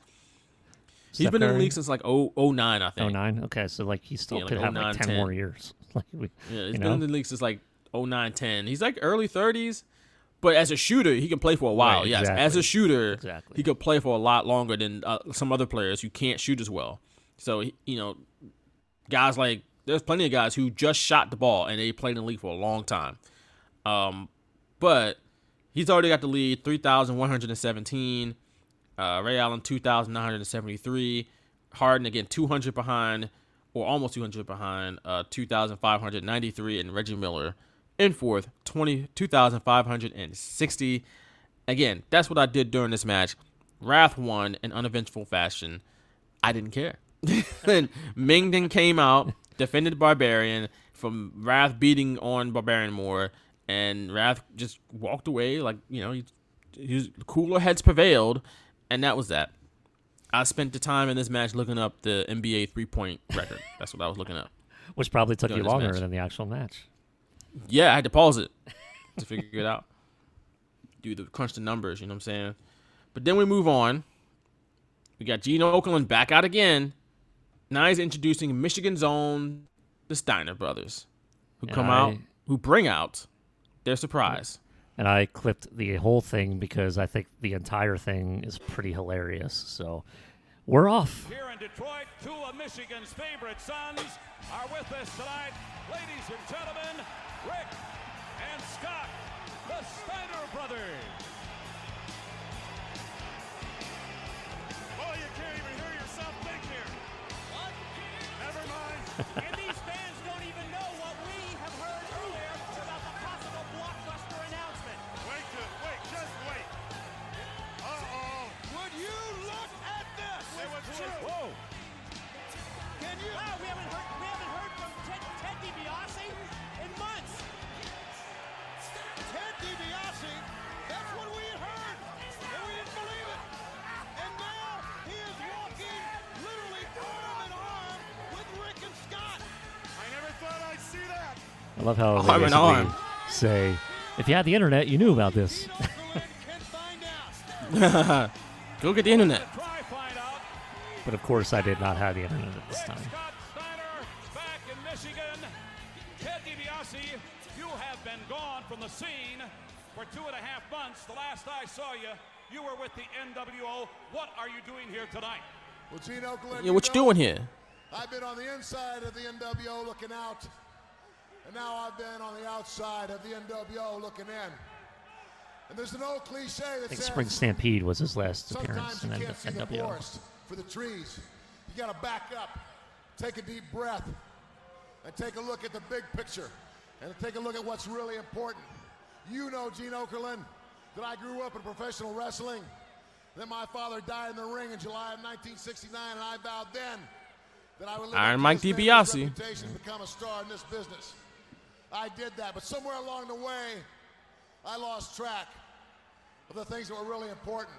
I got caught up in flying around in Lear jets and limousines and being a big wheel. I hope that wasn't courtesy of the Mississippi Welfare Fund. Every man has his price. But what that is every man pays a price for the choices Think that he makes. this is a I've perfect made some bad promo. choices. Well, Babyface that promo ends by now. Ted. The buck stops here. You have seen the error in your ways, Mr. DiBiase. Exactly, Gene. Now, that's a hard pill to swallow. And I don't expect the Steiner brothers to just accept me on blind faith. I've got to prove myself to them and to everybody else. And we start at Sturgis Saturday. I start tearing down what I helped build in the NWO by ripping the heart out of the NWO and taking the World Wrestling. What? You're talking about the Oh, The what? no. Paul and Nash. The what? WCW tag. World Wrestling who? You're gonna start World Wrestling Council? Right here. Gene saved his ass. He really did. Titles Saturday. What titles? The World Wrestling what? You can even see his lips. They go like he's about to say F. He stopped himself. All hail the outsiders. You can answer him if you want. Now, Gene giving him just permission. Like everybody here in Michigan, we know that the Einsteiners are really good. I always loved him saying Einsteiners. It cracked me up. But Hall and Nash were better, and these gold belts prove it. Ain't lying. I think the bitmaker's gonna Hey, talk. DiBiase! This goes out to you, Pumpkinhead! Then they show a close up of DiBiase's When we head. said It's we were hilarious. NWO for life, we meant it. You must not understood the for life part, because at this point, you join the Steiners, you're a dead man. Whoa. Teddy, Listen, you two knuckleheads, remember one thing. I know more about you two than anybody else, and they're gonna know it when they climb in the ring. You can bet your bottom dollar. Everybody knows the only reason the Steiners got you is so they had somebody to read the menus when they're on the road. Wow. results out here, Nash. This Saturday night on pay-per-view, Kevin Nash is trifling. the Steiners colliding head-on and challenging Hall and Nash, the outsiders, for the WCW Tag Team titles. Ted DiBiase, are you going to lead them to the ring in the Black Hills? I'm gonna lead him to the ring, and I'm gonna lead him to victory.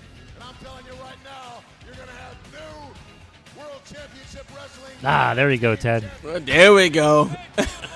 Finally got it. Motor City. Oh, my goodness. You forgot where you were. You remember where you were, Teddy? Also, that Kevin Nash line, bro. Dude. I didn't know what it Damn. meant at first. And then, it's just like, oh, he thinks they're stupid and dumb. Ha ha ha. Read menus on the road. Why would anyone need to read a menu on the road? And I had no idea what the hell he was talking about. But I do now. That's a hilarious line. Yeah. Not surprised it came from Kevin Nash. To read the menus on the road. And then That's like really Gene good. was just disgusted. Like, all right, enough of this. Right, you're not there throwing insults now. That was really funny. That's what that was. I'm You surprised need to they laugh at didn't- that. That's too funny. You know, they were in Detroit for another Nitro earlier, and you know they played up Kevin Nash's hometown, but they didn't play this up. And he didn't really appear. That was his only appearance, and then in the main event. So we're not. This isn't about Kevin Nash tonight. No, it's not. It's about Hulk Hogan and Lex Luger. Even though, yes, Kevin Nash is also from Michigan. It's also about Didn't the even 1-800 acknowledge it. Collect Road Report. Yeah, with Lee Marshall. Did you listen to this at all? Do you pay attention to this stuff? I did a little bit. He was apparently in Denver for a traveling Nitro party. And Denver was the next place that Nitro was going to be set. But I didn't listen to it otherwise than what he actually This said. is my favorite part of those 1-800 Collect Road Reports. But right now we're going to take you on the road on behalf of 1-800-COLLECT. Hello, Kimberly. Let's go to Lee Marshall.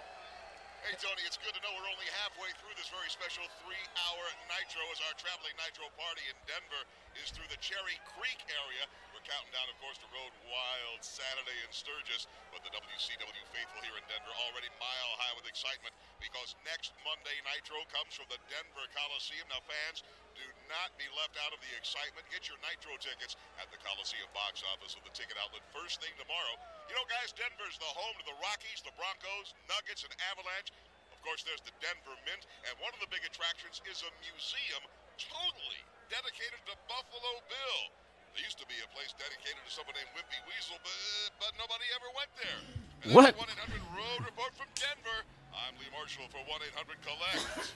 Hey, Man. why don't you climb Pikes Peak and jump off? Oh, damn. And jump off. Damn, Bobby. My favorite parts is Lee Marshall always getting a dig in at Bobby Heenan using Weasel in some way, and then Bobby Heenan's he replies to him like when Lee hangs up, or you know that it ends, and Heenan always has a quip, and it's just one of my favorite parts, and I totally forgot about that when I was like watching old Nitros, and I'm so glad they keep them in because I crack up every single time. I didn't know it was like a dig at Bobby Heenan, but now you Oh, mentioned yeah. it, he was always the Weasel. Yep. And he would wear the Weasel costumes when he would Yep. lose matches. So, yeah, that makes sense. I didn't even think about that.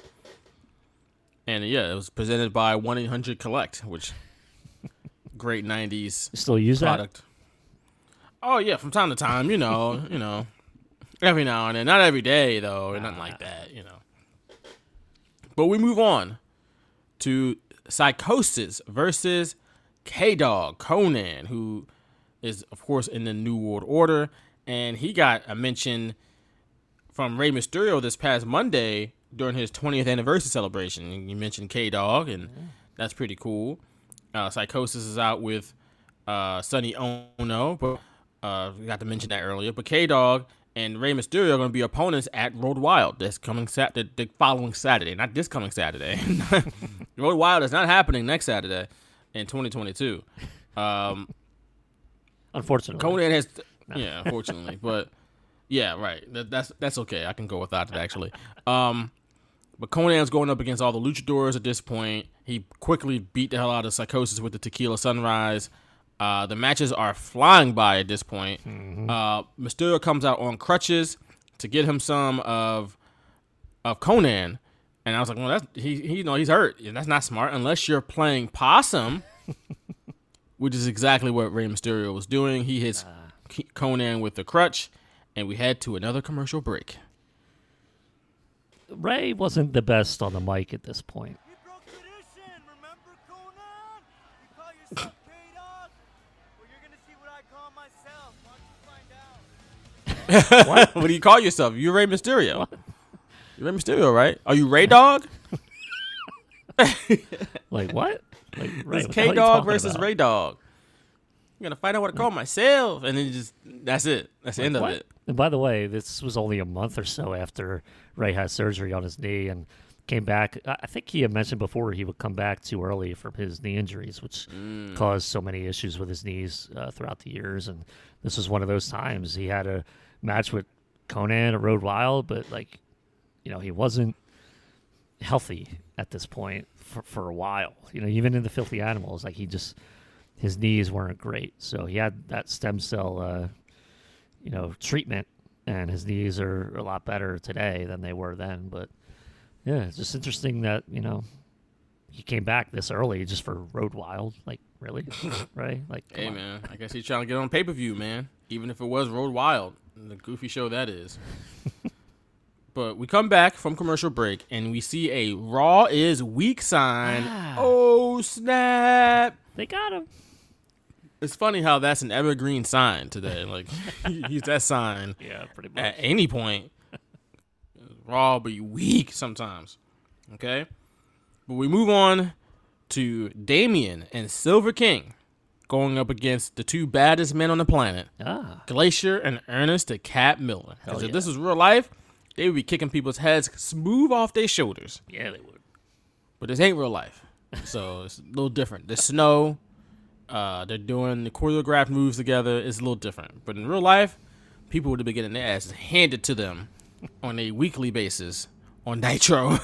It'd be Monday Night Glacier and Ernest Miller. It wouldn't be nobody else. No Hogan or nothing. Just them two and a pile of bodies that they discarded of right next to them. But this match was mostly forgettable, like a lot of matches are on the show, except for Ernest the Cat Miller's amazing spin kick off the top rope. Did you see that? Yes. You jumped to the top rope, awesome. did a 180, and then did a spinning heel kick and kicked the hell out of, oh man, was it Damien? I forget who it was. He kicked the hell out of somebody off the top rope. Yeah, it was Damien. I was like, wow, that was amazing, but that was it. That's all I got. The ref. Should have hit the ref. Jeez. You know this referee violence. All refs are bastards. No, just kidding. Jeez. So after the match, it started snowing again. It's like they can control the climate in the building. In Detroit in August? Apparently. I'm sorry. He's Glacier. It's Auburn cold Hills, wherever he goes. Is that where it is? Auburn Hills? Yes. Technically. Auburn Hills, a suburb of Detroit. Yes. So there you go. But we didn't go to commercial break. Oh. Instead, we hear the NWO's music, and out comes Eric Bischoff blowing kisses. Right, he's blowing kisses. He's bowing down to people, and the announcers just hated his guts. Don't come over here. If it comes over here, you stay here. Oh, I can't. Oh, thank God he's going down to the ring. They couldn't stand him. Couldn't stand Eric Bischoff, right? But he gets to the ring, and he comes out. He talks trash about Larry Zbyszko, and then he summons J.J. Dillon, and he then threatened to sue the Giant if he ever touched him again, and then threatened to kick Larry Z in the mouth if he ever touched him again. But he wouldn't sue him, though. He won't do that to him. He'll just kick him. Beat him up. He can't beat up the Giant, obviously. That's his only recourse is to sue, you know? Right. But Larry Zbyszko, I guess he felt like he can beat up Larry Zbyszko, so I can just fight him. And then we go to commercial break. I like how they planted the seed for Starrcade a little early. Right, in August. I do find it a bit questionable on WCW's end to really put all your eggs in the basket of a commentator for Nitro. You know, like, why does Larry Zbyszko the one to? Yeah, that's really a silly decision. He holds all the eggs. He's the key basket. to WCW turning the momentum around. It's Larry Zbyszko. Yeah. Which so he not won. like it's Brock Lesnar. He won. Maybe he should have lost, and WCW would still be alive today. Who knows? But it's not like it's like an older wrestler who's active. He's clearly retired. Yeah. And this is the best guy we got to like turn the momentum? That's sad. What does that say about the rest of your roster? WCW match was like 93 or 94 or something like that. Right. It's not like Larry Zbyszko is ancient. It's just that he's retired. Like he's out here in a polo and pleated slacks. Like he's not in wrestling time. He's on I am enjoying post-wrestling lifetime. And that's in storyline. He was the best guy until Sting showed up. They don't trust Sting enough. Right. To put their eggs in his basket. But Larry... The next guy is Larry Zbyszko. That's the next guy. Or Lex Luger. That's it. Giant? Maybe. Maybe. We still can't fully trust him. He did that monster truck match a couple years ago. You still can't really trust him, his judgment. Can't trust his judgment. He makes poor decisions. But he did survive a pretty He did survive. gnarly fall. So He did. He's indestructible apparently, so that counts for something. But yeah, that's the segment, and we come back from commercial break for the start of hour 3, which brings us more fireworks, baby. Oh yeah. For all 3 hours, we got some fireworks. And the Nitro girls up dancing. They're on the announcer set, though. The announcers can barely talk. They're like, oh, Yeah. just don't go. Stay here. They wound up changing the channel. Set themselves. Yeah. Get out of there before somebody tried to do some improper conduct to one of y'all. I would change the channel a couple times during this match because of a scene. So, Boy, oh boy. Boy, oh boy. I Next turn match. back and I see DDP roll up Kurt Hennig in a small package. Oh my God! The next match is Diamond Dallas Page versus Ric Flair. Again, Kimberly was on the ramp holding up the diamond symbol for her man, DDP. Before Ric Flair came to the ring, he shook Kurt Hennig's hand. So that was more, Building. smoke to that fire. Seed. Yeah. Watering that plant a little bit more. But of course, Ric Flair is having his quote unquote final match, his last match, as we record this tonight on July 31st, 2020. We're recording this in the morning and now afternoon. 2022. 2022, of course. Yeah. Wow. Should have been in 2020. That would have been better. It should have been in 1999, probably. Something like that. Should have been in 2008.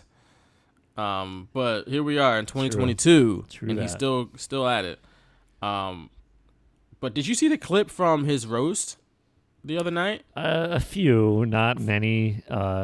Somebody had like a thread going of things being said, and I was reading some of that, but I didn't pay close attention to it at all. Well, Arash Markazi has a clip of Brad Nessler, who I believe was the roast master, which is a pretty big name. Like, I forgot Ric Flair. Sometimes you forget that he's General? something like that. Yeah. But you forget that Ric Flair has very famous friends. And Brad Nessler, of course, I've known him from calling college football games back in the day. But that Chris Jericho line was something else. What was your touchdown call? My touchdown call? Yeah. For when I called football games? Yeah. I'll just say touchdown IUP or something like that. Like, You I didn't didn't go have a nuts? specific call. I would, but like I would put more emphasis into it besides what I did, but I didn't have a specific call that I would go to for my touchdown call. I didn't try to coin a phrase or something like that. You want to go like TOUCH down? Nothing like that. Hell no. Not saying that's my call. Just Okay. wondering. No, We don't really no, talk no. about that. So, about your commentary days.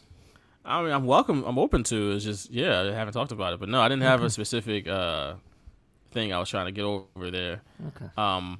But yeah, I don't know if you heard Brad Nessler's call a joke about Jericho and his wife, saying that the panel that they had on stage for the roast was whiter than if it was any more white, they'd be trying to storm the Capitol together or something like that. I did hear that. And it's like, good Lord. Because for one, that says a lot of things. For one, that panel must have been very white. That's not good. Yeah. Two, Number one. Yeah. yeah, and he brought up, and he mentioned Jericho's wife too. Like Jericho's wife tried to storm the Capitol with him or something like that. Two, are we confirming that Jericho's wife was at the Capitol? Like, is that a thing that everybody knows for sure now? Okay. It's gotta be. On January 6th. Also, it's just kind of weird that we still kind of make light of it.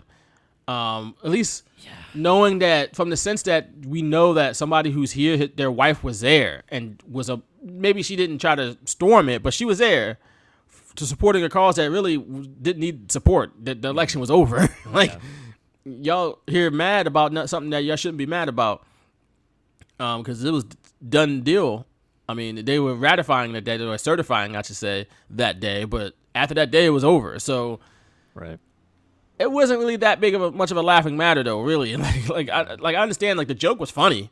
Don't get me wrong; it was a quality joke. It's just knowing that the joke is about somebody's wife being there, being a part of it, the festivities, so to speak, or the insurrection, or the riot, whatever you want to call it. I don't know if I want. She probably still doesn't call it that. A lot of them still Right. call it that, but so it's like, can we please get on the same page? Like Like, it was that an was- insurrection. It was really a a sad day in the history of this country. Right. It should be a hella serious thing that is universally frowned upon, but there's a lot of people like a Jack Del Rio who tries to minimize it and say it was just a dust up. You wild. People died that day. One girl got shot in the neck and died. Trying to, so how can, look, she was a part of the crowd that was trying to run in there, but like, even if you are on her side, you can't sit there and say it was just a dust up. Tell that to her family. Right, exactly. Like, tell that to her family. Did they think it was a dust up? I don't know, man. People don't usually die during dust ups. So, I don't know. That's just my little side there. DDP powerbombed the hell out of Ric Flair at one point. That looked pretty wild. Kurt Hennig comes out as we go to commercial break. When we come back from commercial break, before we go back to the match, we get a commercial from the NWO hawking some merchandise. All they added was "For Life" on the bottom of their logo. Right. Get the new merch, y'all. And people bought it for $20. People was buying that. Vincent can't wear it, though. No, he can't even do it right. I love Virgil. I was like, this guy's awesome. Oh, my God. DDP had Ric Flair in the figure 4. Kurt Hennig tried to intervene. But DDP somehow rolled him up in a schoolboy while he was applying the figure 4. That was impressive. Yeah, I turned back to see that. Yeah. My God. Kurt Hennig eventually... By the way, that powerbomb you had mentioned earlier, that was probably the most impressive move in that match. I was like, holy crap. Right, that was wild. You don't see Flair fall on his back that much. So that definitely hurt. And it was a very, very impressive move by DDP. Yeah, I agree with that. Kurt Hennig tried to interfere again, but the referee called for the bell. The DDP was like, bring it on, and fought both of them, and then beat them both up. He did. Pretty good night for DDP. And then we go to commercial with another ad for Road Wild. But when we come back, it is time for another tag team match, player. No Nitro girls? No Nitro girls this time. Bummer. It's time for Los Villanos. Oh, my God. Los Villanos, Villano 4 and 5, going against Hector Garza and Liz Mark Jr. And Hector Garza, that sounds familiar, right? Well, he's a Mexican wrestling legend working for both AAA and CMLL. But he's got a pair of famous nephews out here. Or wrestling nephews. I don't know if they're famous necessarily, but they're in the big time. They're in WWE. We got Angel Garza and Humberto Del Rio are his nephews. Of course, they're collectively known as Los Lotharios in WWE. They are real-life cousins. So, how about that? There you got Angel Garza and Humberto Del Rio. Of course, Hector Garza, unfortunately, passed away some time ago. But Angel Garza and Carrillo keeping the family tradition alive. So that's nice to see. Always liked them hyping up the corkscrew plancha by Hector Garza. That was always the highlights of his matches. Yeah, he was dope back in the day, man. Nobody else did that. Rest in peace to Hector Garza. But at one point, Bobby Heenan, talking about the Villanos, he said, most families, they raise their kids. They don't give them numbers because, of course, the Villanos are a family of wrestlers that go by Villano 1, 2, 3, 4, and 5. They are a legitimate family of wrestlers. I think they're all like brothers and uncles and cousins and something like that. The match itself was decent. The Villanos lived up to their name, the villains, right? So they use the old switcheroo to help them pick up the win, which caused Bobby Heenan to say Villano 37 switch with Villano 38, and Villano number 168 wins the match. So Bobby Heenan, man, it's a lot of kids, a lot of people. That's a big family. Yeah, that's a big family, man. Don't mess with those Villanos out there in Mexico. But moving on. Mean Gene Okerlund's back in the ring. He's the hardest working man in show business. Him and the Nitro girls. He's in there with J.J. Dillon. And they're going to talk about Sting. J.J. Dillon has a contract in hand to offer Sting. You didn't clip this? Nope. Okay. Sting descends from the rafters to check it out or just read whose name is on it. And J.J. Dillon, like a silly goose that he was, said, here, Sting, I'm going to offer you not Hulk Hogan, Kurt Hennig. It's like, didn't he already? Don't you know who he want to face? Why are you doing this? You know full well he didn't want to face Kurt Hennig. Why are you doing this? Why are you playing games, JJ?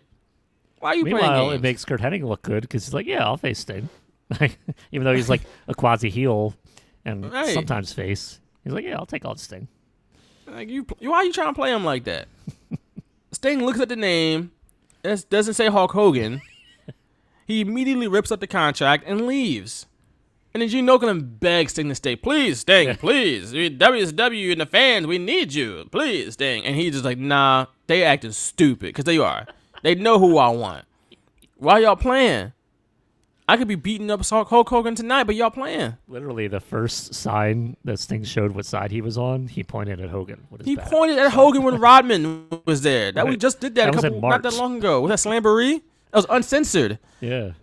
Uncensored. In March, he pointed at Hogan already. Why are we still doing this song and dance with Kurt Hennig? Come on. And then they You would know do who it he again, was. like, for 6. JJ was like, here, I got a member of the NWO. It's 6. And it's like, what the hell are you doing here, man? I understand they're dragging it out. You got to get it to December Yeah. if you want to do it at Starrcade. But it kind of looks silly when he's pointed the bat at Hogan. Right. And J.J. Dillon's like, I'll give him an opponent. Vincent. Like, what are you doing? You could have did better. You could have did better if you gave him Dennis Rodman as an opponent. At least Dennis Rodman was next to Hogan. Right. You could have said, well, I'll give him Dennis Rodman. That's a bigger celebrity name. He's a mainstream star. like, Give him Dennis easily Rodman. You could just use his name. Like, you're in August. The basketball season hasn't started yet. Like, why not? You can make it Right, believable, no. a little more believable. But He gave him Lenny Lane. Like, what are you... What? Bro, what are you talking? What are you doing? I don't want this. here's your opponent, Scott D'Amore. Right. Scotty Riggs. What? And this would be Bro, Sting's I'm about to hit only you with a appearance. baseball bat, JJ. What you doing? Why you keep playing me like this? I'll tell you, I've Sting's been only playing appearance dumb. on the show. So interesting. He didn't celebrate. Moving on. He Oh, didn't go ahead. celebrate. Well, why would he? That's true. Why would he? Honestly, he knew it was going to happen. It's like, they just playing stupid. Hogan going to win that title back. I ain't celebrating. They being dumb. They know who I want. Why they acting stupid? Now they're going to get their ass whooped for like 4 more months until I finally get my match, probably. Like, how many more people does he have to beat? They're probably gonna know after Halloween Havoc. Like, come on. Yeah, you're going to know for sure. Pointed the bat at him in March. That was already 5 months prior to this. That's a long time. That's a lifetime in wrestling. It is. Still don't know who he wants. But okay, moving on.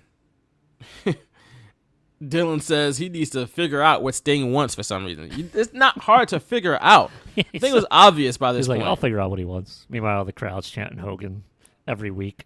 Right. I mean, I will say at the same time, though, it didn't make for good television because you did. didn't know what was going to happen next or when it was going to be resolved. And It was there- just there like were this sometimes- ongoing thing. There were times the commentators would go, he clearly wants Hogan. So they would at least acknowledge that side that we knew, that they knew. But for some reason, J.J. Dillon didn't know for a while. So, Right, for some reason. He should not be in that job if he can't. by the way, He can't miss the obvious. Yeah, exactly. We did deep dive the last Clash see of the the obvious. Champions. When he finally, I guess it was known to everybody. This was later in August, where that vulture came and it was supposed to drop off a paper that said Hogan while the NWO was celebrating their birthday in the ring. And we did a deep dive on that Clash of the Champions. And so it's kind of, we're going backwards a little bit here, but they knew by the end of August who the hell Sting wanted. And they still kind of drug it out a little bit. Yeah, that was wild. But moving on, we see another performance Okay. by the Nitro Girls. That's right. They are working hard on this Big ass night. t-shirts. No pun intended. Monday Night Big Show ass logo. t-shirts. You don't like the big ass t-shirts? Did you change the channel on that? They were fine. I did. Okay. We go. Well, actually, I think we it was see Michael over by Buffer that again. point, so I couldn't change the channel. Okay. That's Plus, I nice. didn't want to It's not a change the channel 3-hour during the match. That's true. That's not a You know, like 3-hour. DDP and Flair, I could change it, but Luger and Hogan, when I know Luger wins the title, I can't change that. Right. But there wasn't a 3-hour Skinamax show. I'm sure there was, So but you know, I don't know. it was all about business at this point. All about business at this point.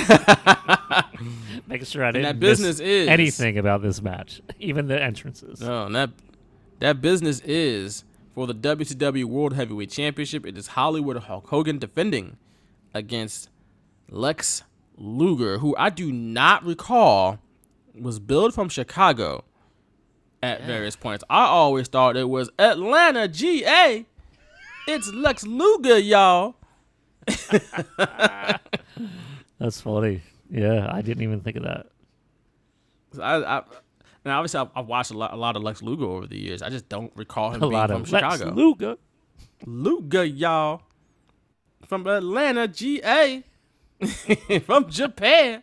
He didn't even say Georgia. Yokozuna. He said GA. That's hilarious. GA.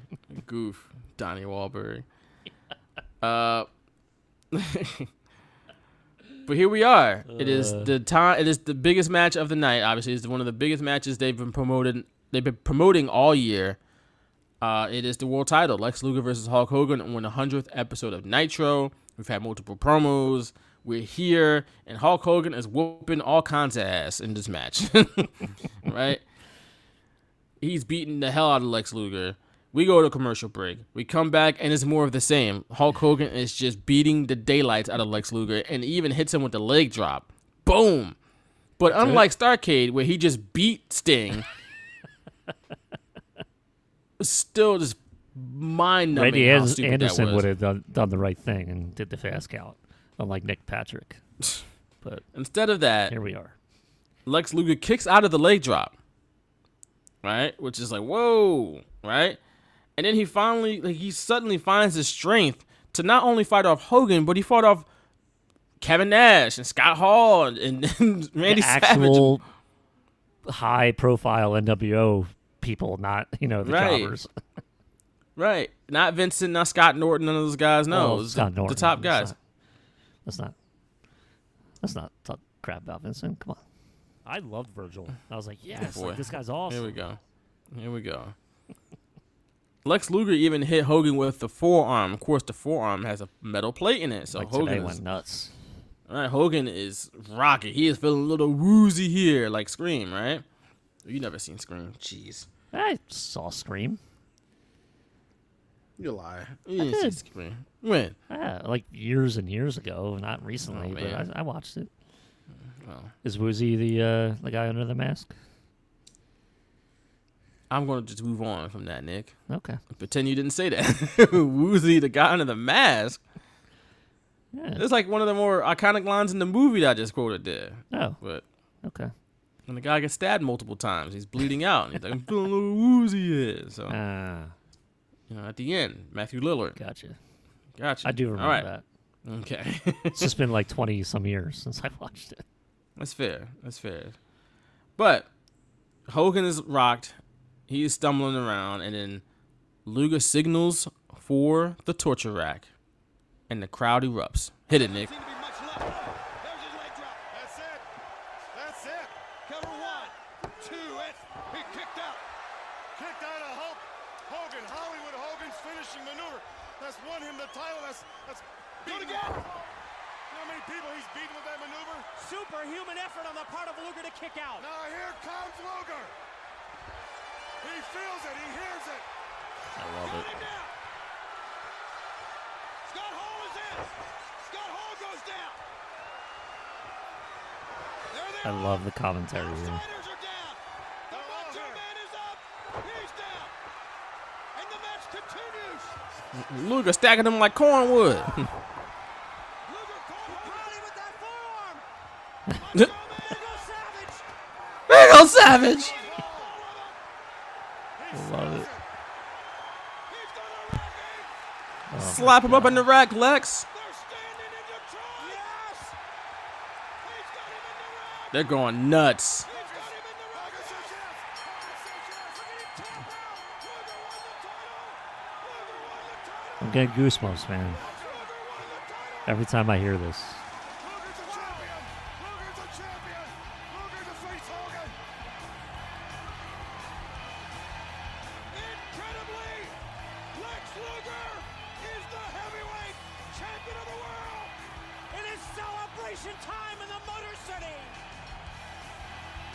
not It was the rack, guys. be It more was that perfect. one move that we had talked about for so long. But Luger not only won it with the rack, he fought off Hall, Nash, Savage. They did not touch him. Randy Anderson allowed the match to continue. Good call, Randy Anderson. And Lex Luger, once again in his wonderful career, is the heavyweight champion of the world, live here on Nitro. Man, Just incredible job by everybody involved there. Man, I get goosebumps every time I watch that and every time I hear that. I can literally like mimic that just from memory. I'm not going to, but I could.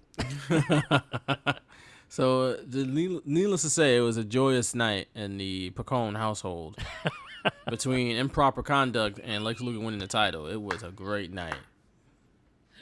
I had Lex Luger's title win on one tape and improper conduct on the same one. My How about God. that? How about that? After the match, of course, you hear the fans are going crazy, throwing babies in the air type of thing. WCW finally had a win. Finally. It only been a year, and it finally, all. like, hey, they did something. Look at that. It only lasted 5 days. But, hey, man, it was a moment. It was a moment. He didn't even make it to TV with the title, right? The fellow WCW wrestlers, they come out from the locker room. They're like a bunch of slubs celebrating with Lex Luger. They come out and they go, oh, yeah, Lex Luger, yay. Lex holds up the title upside down throughout his celebration. It's been it's been a while, so They never got it right for him though. You see, the first time you hold it up is upside down, but like eventually, like, hey, hold it the right way. They just never did. They just right. let him hold it upside down the whole time. And we didn't go to the announcers who recapped the night. They all think is that WCW is turning the tide against the NWO. Finally, they were wrong. We got a couple more months of this, a couple more years, really, of this. When they were in the ring, you see Luger leave Dean Malenko hanging. I did not. Everyone I missed was that. Celebrating, high-fiving him, and then Malenko goes, good job, and he, like, Lex Luger obviously doesn't see him, but it's a funny visual. It's a funny visual really where funny. Malenko, like, he totally gets stiffed. It's hilarious. That's not right. Poor Dean Malenko. Poor Dean. Shout out to He's Dean like, this is Malenko. why I don't have friends, damn it. But hello, darkness, my old friend. Just get love hanging in the front of the world. But we go backstage again. Lex Luger's in the locker room in the middle of a celebration, complete with a whole lot of bubbly. A little bit of the bubbly, as Chris Jericho would say. A whole lot of champagne is flowing. And I need more scenes like this in wrestling. I always liked the locker room celebrations. Yes. We used to get them back in the day a lot. You know, when Ricky Steamboat won the title or Flair won a title back in '83 and stuff like that. You used to see it a little more often, especially in the NWA. I don't know if you've ever really seen it in WWF, but I like it. I like the champagne shower. It feels like like that's what happens in sports when people win championships. So why not in pro wrestling? You know, it can also be, you can do the fireworks and the confetti. You can also show them backstage and champagne. Like, make it look like that these guys are legitimately happy to win the title. Like, Right. And especially when it's their first time. They're friends too. And when it's winning against somebody that's like this dastardly heel, I think whoever beats Roman, it would be a perfect setup to have like a celebration like that, because we'll see. Reigns has been champ for so long. But I don't know if we'll see that in WWE. But I agree with you. I like that visual, and I think it's awesome. And I think watching that is just cool, because you see the Giant already the Giant has stuff and he's wiping the title. You know what he's doing. They don't have to tell you. They don't have to explain what they're doing. He's wiping that NWO spray paint off the belt. That's all you need to know, and that's the only visual you need. You see, like, Benoit and Mongo in the background. They're horsemen, man. They're like, okay, they're happy for Lex, and they're just clapping, but they're not getting involved in the big celebrations. They're not popping. I think Benoit's like drinking a beer, but they're not popping anything. They're not like Rey Mysterio, who's like turning the ice over on Lex's head, stuff like that. Like, that was just hilarious, man. Yeah. Well, we go to the opposite scene. Yeah. The opposite of all that happiness and joy and champagne is the NWO locker room where Hulk Hogan is. No champagne, no happiness, just frustration. And Hulk Hogan going, Jesus Christ, good God, God, Luger. Good God. I'm gonna just good Jesus. God, Jesus Christ, and kicks the cameraman out of the room, and he's livid, and that's how we go off the air, basically. It's with Hulk Hogan being mad until Road Wild, where he gets it back. But on this night, it was a good night for WCW. It was a good night for young Nicholas Pacone. Man, it was so, like, I didn't tape Raw, but, like, I watched this tape, and not because of the other stuff, but because of Luger's title win the whole week. Like, I was just rewatching it and how awesome it was. And I ordered Road Wild. You know, I was able to convince my mom to order Road Wild because I wanted to see it. I didn't, you know, I had a feeling that, you know, Hogan would regain it, but like at the time, I'd never even seen a Road Wild pay-per-view. Like, it was Hog Wild in '96, and I watching like some of the videos that Nitro would air in '96 and some stills. I was like, that's a unique, like, I like the outdoor events. So I just wanted to watch it. Like, I wanted to see it, and everything was like great for WCW, and I just wanted to watch it. It was a Saturday, so my mom ordered it, and we watched it. But like, just that whole week, I remember being like so happy. I invited my friend over who liked WCW at the time. His favorite wrestler was Ric Flair, and I don't remember if he watched Nitro that week. He might have been on vacation or something, but later that week he came over and we rewatched that main event and everything. I think we were watching some of the tape, and I remember being weird because I knew what was on the tape, so we didn't like watch, you know, when I changed the channel or anything. We only watched Luger and I think the Conan match when Rey Mysterio laid him out, and some other things like the Steiners introducing DiBiase. We watched that stuff. So yeah, it was just a great week for me because I was like probably the peak of my fandom, especially with WCW, where I was just like, man, that was like so cool, very unexpected. You know, I was a quote unquote smart type of wrestling fan. Like, I knew, like, you know, bad guys and good guys, and you know, oh, the NWO is probably going to come out and DQ because they always do that. Just that ending was so different than what we normally see on Nitro when it came to, you know, the NWO and Hogan and stuff. I just thought it was fantastic. I was hooked that whole week. I'm sure you were, and I don't know what happened on Raw that night, but I'm sure it paled in comparison to what happened on Nitro. Yeah, it was how do you Raw type a title after change? SummerSlam too. SummerSlam was the previous week, so that's crazy. when Shawn SummerSlam Michaels is first turned heel. Yeah, right. And SummerSlam was the Heart and Soul, and you had that big title match with Bret Hart and Undertaker. Yeah, like you said, '97 was a good year, man. I'm telling you, man, that week, that 2 week span was probably the peak of my fandom because I was pissed Bret Hart won the title, but then the next night Luger wins the title. Like, it was such a range of emotions between the WWF and WCW, and then even at Road Wild, Hogan wins the title. I'm like, what the hell? But it was, looking back, it's such good pro wrestling, man. That's why, even as a kid, like, my emotions get the best of me, and I'm just like, oh, this sucks. I'm never going to watch WCW again. But of course I did. And, you know, I hated Bret Hart, and I was like, I'm never going to watch WWF again. Of course I did. So, and you know, like, it was so great. And I don't know if maybe it was because I was a kid that it felt like it hit me that much emotionally, but definitely one of the greatest spans.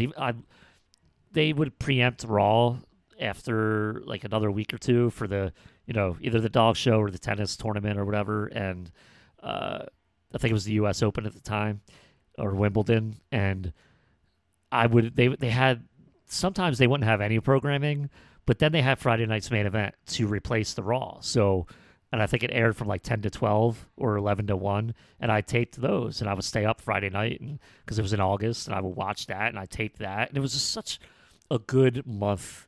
And Canadian Stampede in July, when we did that, like, the whole summer, man, really, like, it was the peak of my fandom.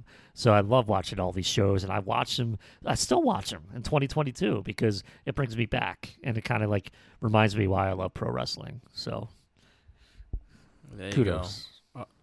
It'd be nice if the current product could enthrall and captivate people like they were doing 25 years ago. But there's some good things, there's some not so good things. Vince McMahon isn't in charge anymore, so it's a dawn of a new day here in pro wrestling. But with that, let's wrap it up for episode 332 with some plugs, please. You can follow me at _Pacone. Follow us at Shooters Radio on Twitter and on Facebook at facebook.com/ShootersRadio. And you can check my stuff out at phillyinfluencer.com. We're at shootersradio.com and at foxphlgambler.com. You could listen to our SummerSlam Roundtable, see if our predictions came true, or you could also listen to our appearance on the Line Change with John Jansen from Wednesday night, when the day that it was announced WrestleMania is coming to Philly, and we joined John Jansen for an hour to talk about all that, or half hour, I should say, a little more than a half hour, about WrestleMania coming to Philly in 2024. So check that out at foxphlgambler.com. Yeah, we haven't really talked about that on the Shooters. We talked about it on Fox PHL The Gambler, but Philly's getting a WrestleMania in 2024. We've been talking about this for years on this podcast. And specifically saying, oh, maybe it's going to be 2026. Wrong. 2024, 2 years earlier. I'm very happy about that. And a lot of people are obviously very happy about that. It's going to be dope for the city. It's going to be a lot of fun. It's going to be great to just hop on the subway and be able to go to WrestleMania, and not have to travel across the country. Right. Which, I don't know, man. We got to do some stuff next year. Well, not next year, 2024. It's going to be a busy and hectic time. Yeah, it's going to be a busy and hectic time. But yes, WrestleMania is coming to Philadelphia. A long time coming. I know we got international listeners, but Philly is a wrestling hotbed. We got a lot of promotions have run here. They've started here, and a lot of wrestlers have lived here and gotten their start here, and cut their teeth here in Philly. So yeah, it shouldn't be that big of a surprise, but really the surprise to me was it happening in 2024, not 2026. But either way, yes, it's a celebration. And I still think it's funny. WrestleMania is finally coming to Philly. I still think it's funny. You had texted me Wednesday morning because you were now privy that you guys were going to announce it. The Inquirer broke the story, and I'm assuming you were going to publish it, or you're going to be part of the team that published it at 10 a.m. that morning. And I had on our at Shooters Radio Twitter account a Big Boss Man audiogram from Fully Loaded 99 that was going to post at the same exact time. And I had mentioned that to you, and because you were like, we might have to do an emergency podcast, which we wound up doing on the Line Change with John Jansen. And I was like, oh, well, I have this set to post at 10 o'clock. And you're like, yeah, you might want to reschedule that. Yeah. So that's going to get overshadowed. At the same time. Just a bit. So just a little bit. We did post that, by the way, the next day. It was hilarious, running down Big Boss Man's heel tactics in 1999, starting with driving a nail like a stake in the head, Al Snow's head, not Al Snow's head, but Al Snow's head's head. Right? Yeah, that weird stuff. So yeah. That was just a funny few moments. It's just a whirlwind. So many reaction coming out of Philly, and I'm so excited.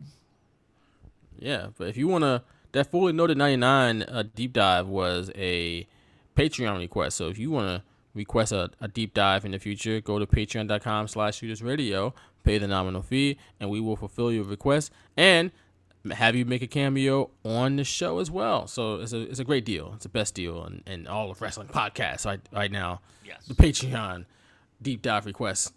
But I'm Adam Johnson on Twitter. You can follow my professional tweets at Philly Inquirer. We can find my writing there as well, Inquirer.com. Hit from here from time to time.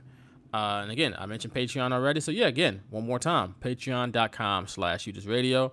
But until next time, for Nick Pacone, I am Vaughn Johnson. Thanks for listening to episode 332 of The Straight Shooters, and we'll catch y'all again next week. Listen to The Straight Shooters. This Donnie Wahlberg from WrestleMania 10, and you listening to Vaughn Johnson and Nick Pacone at The Straight Shooters, y'all.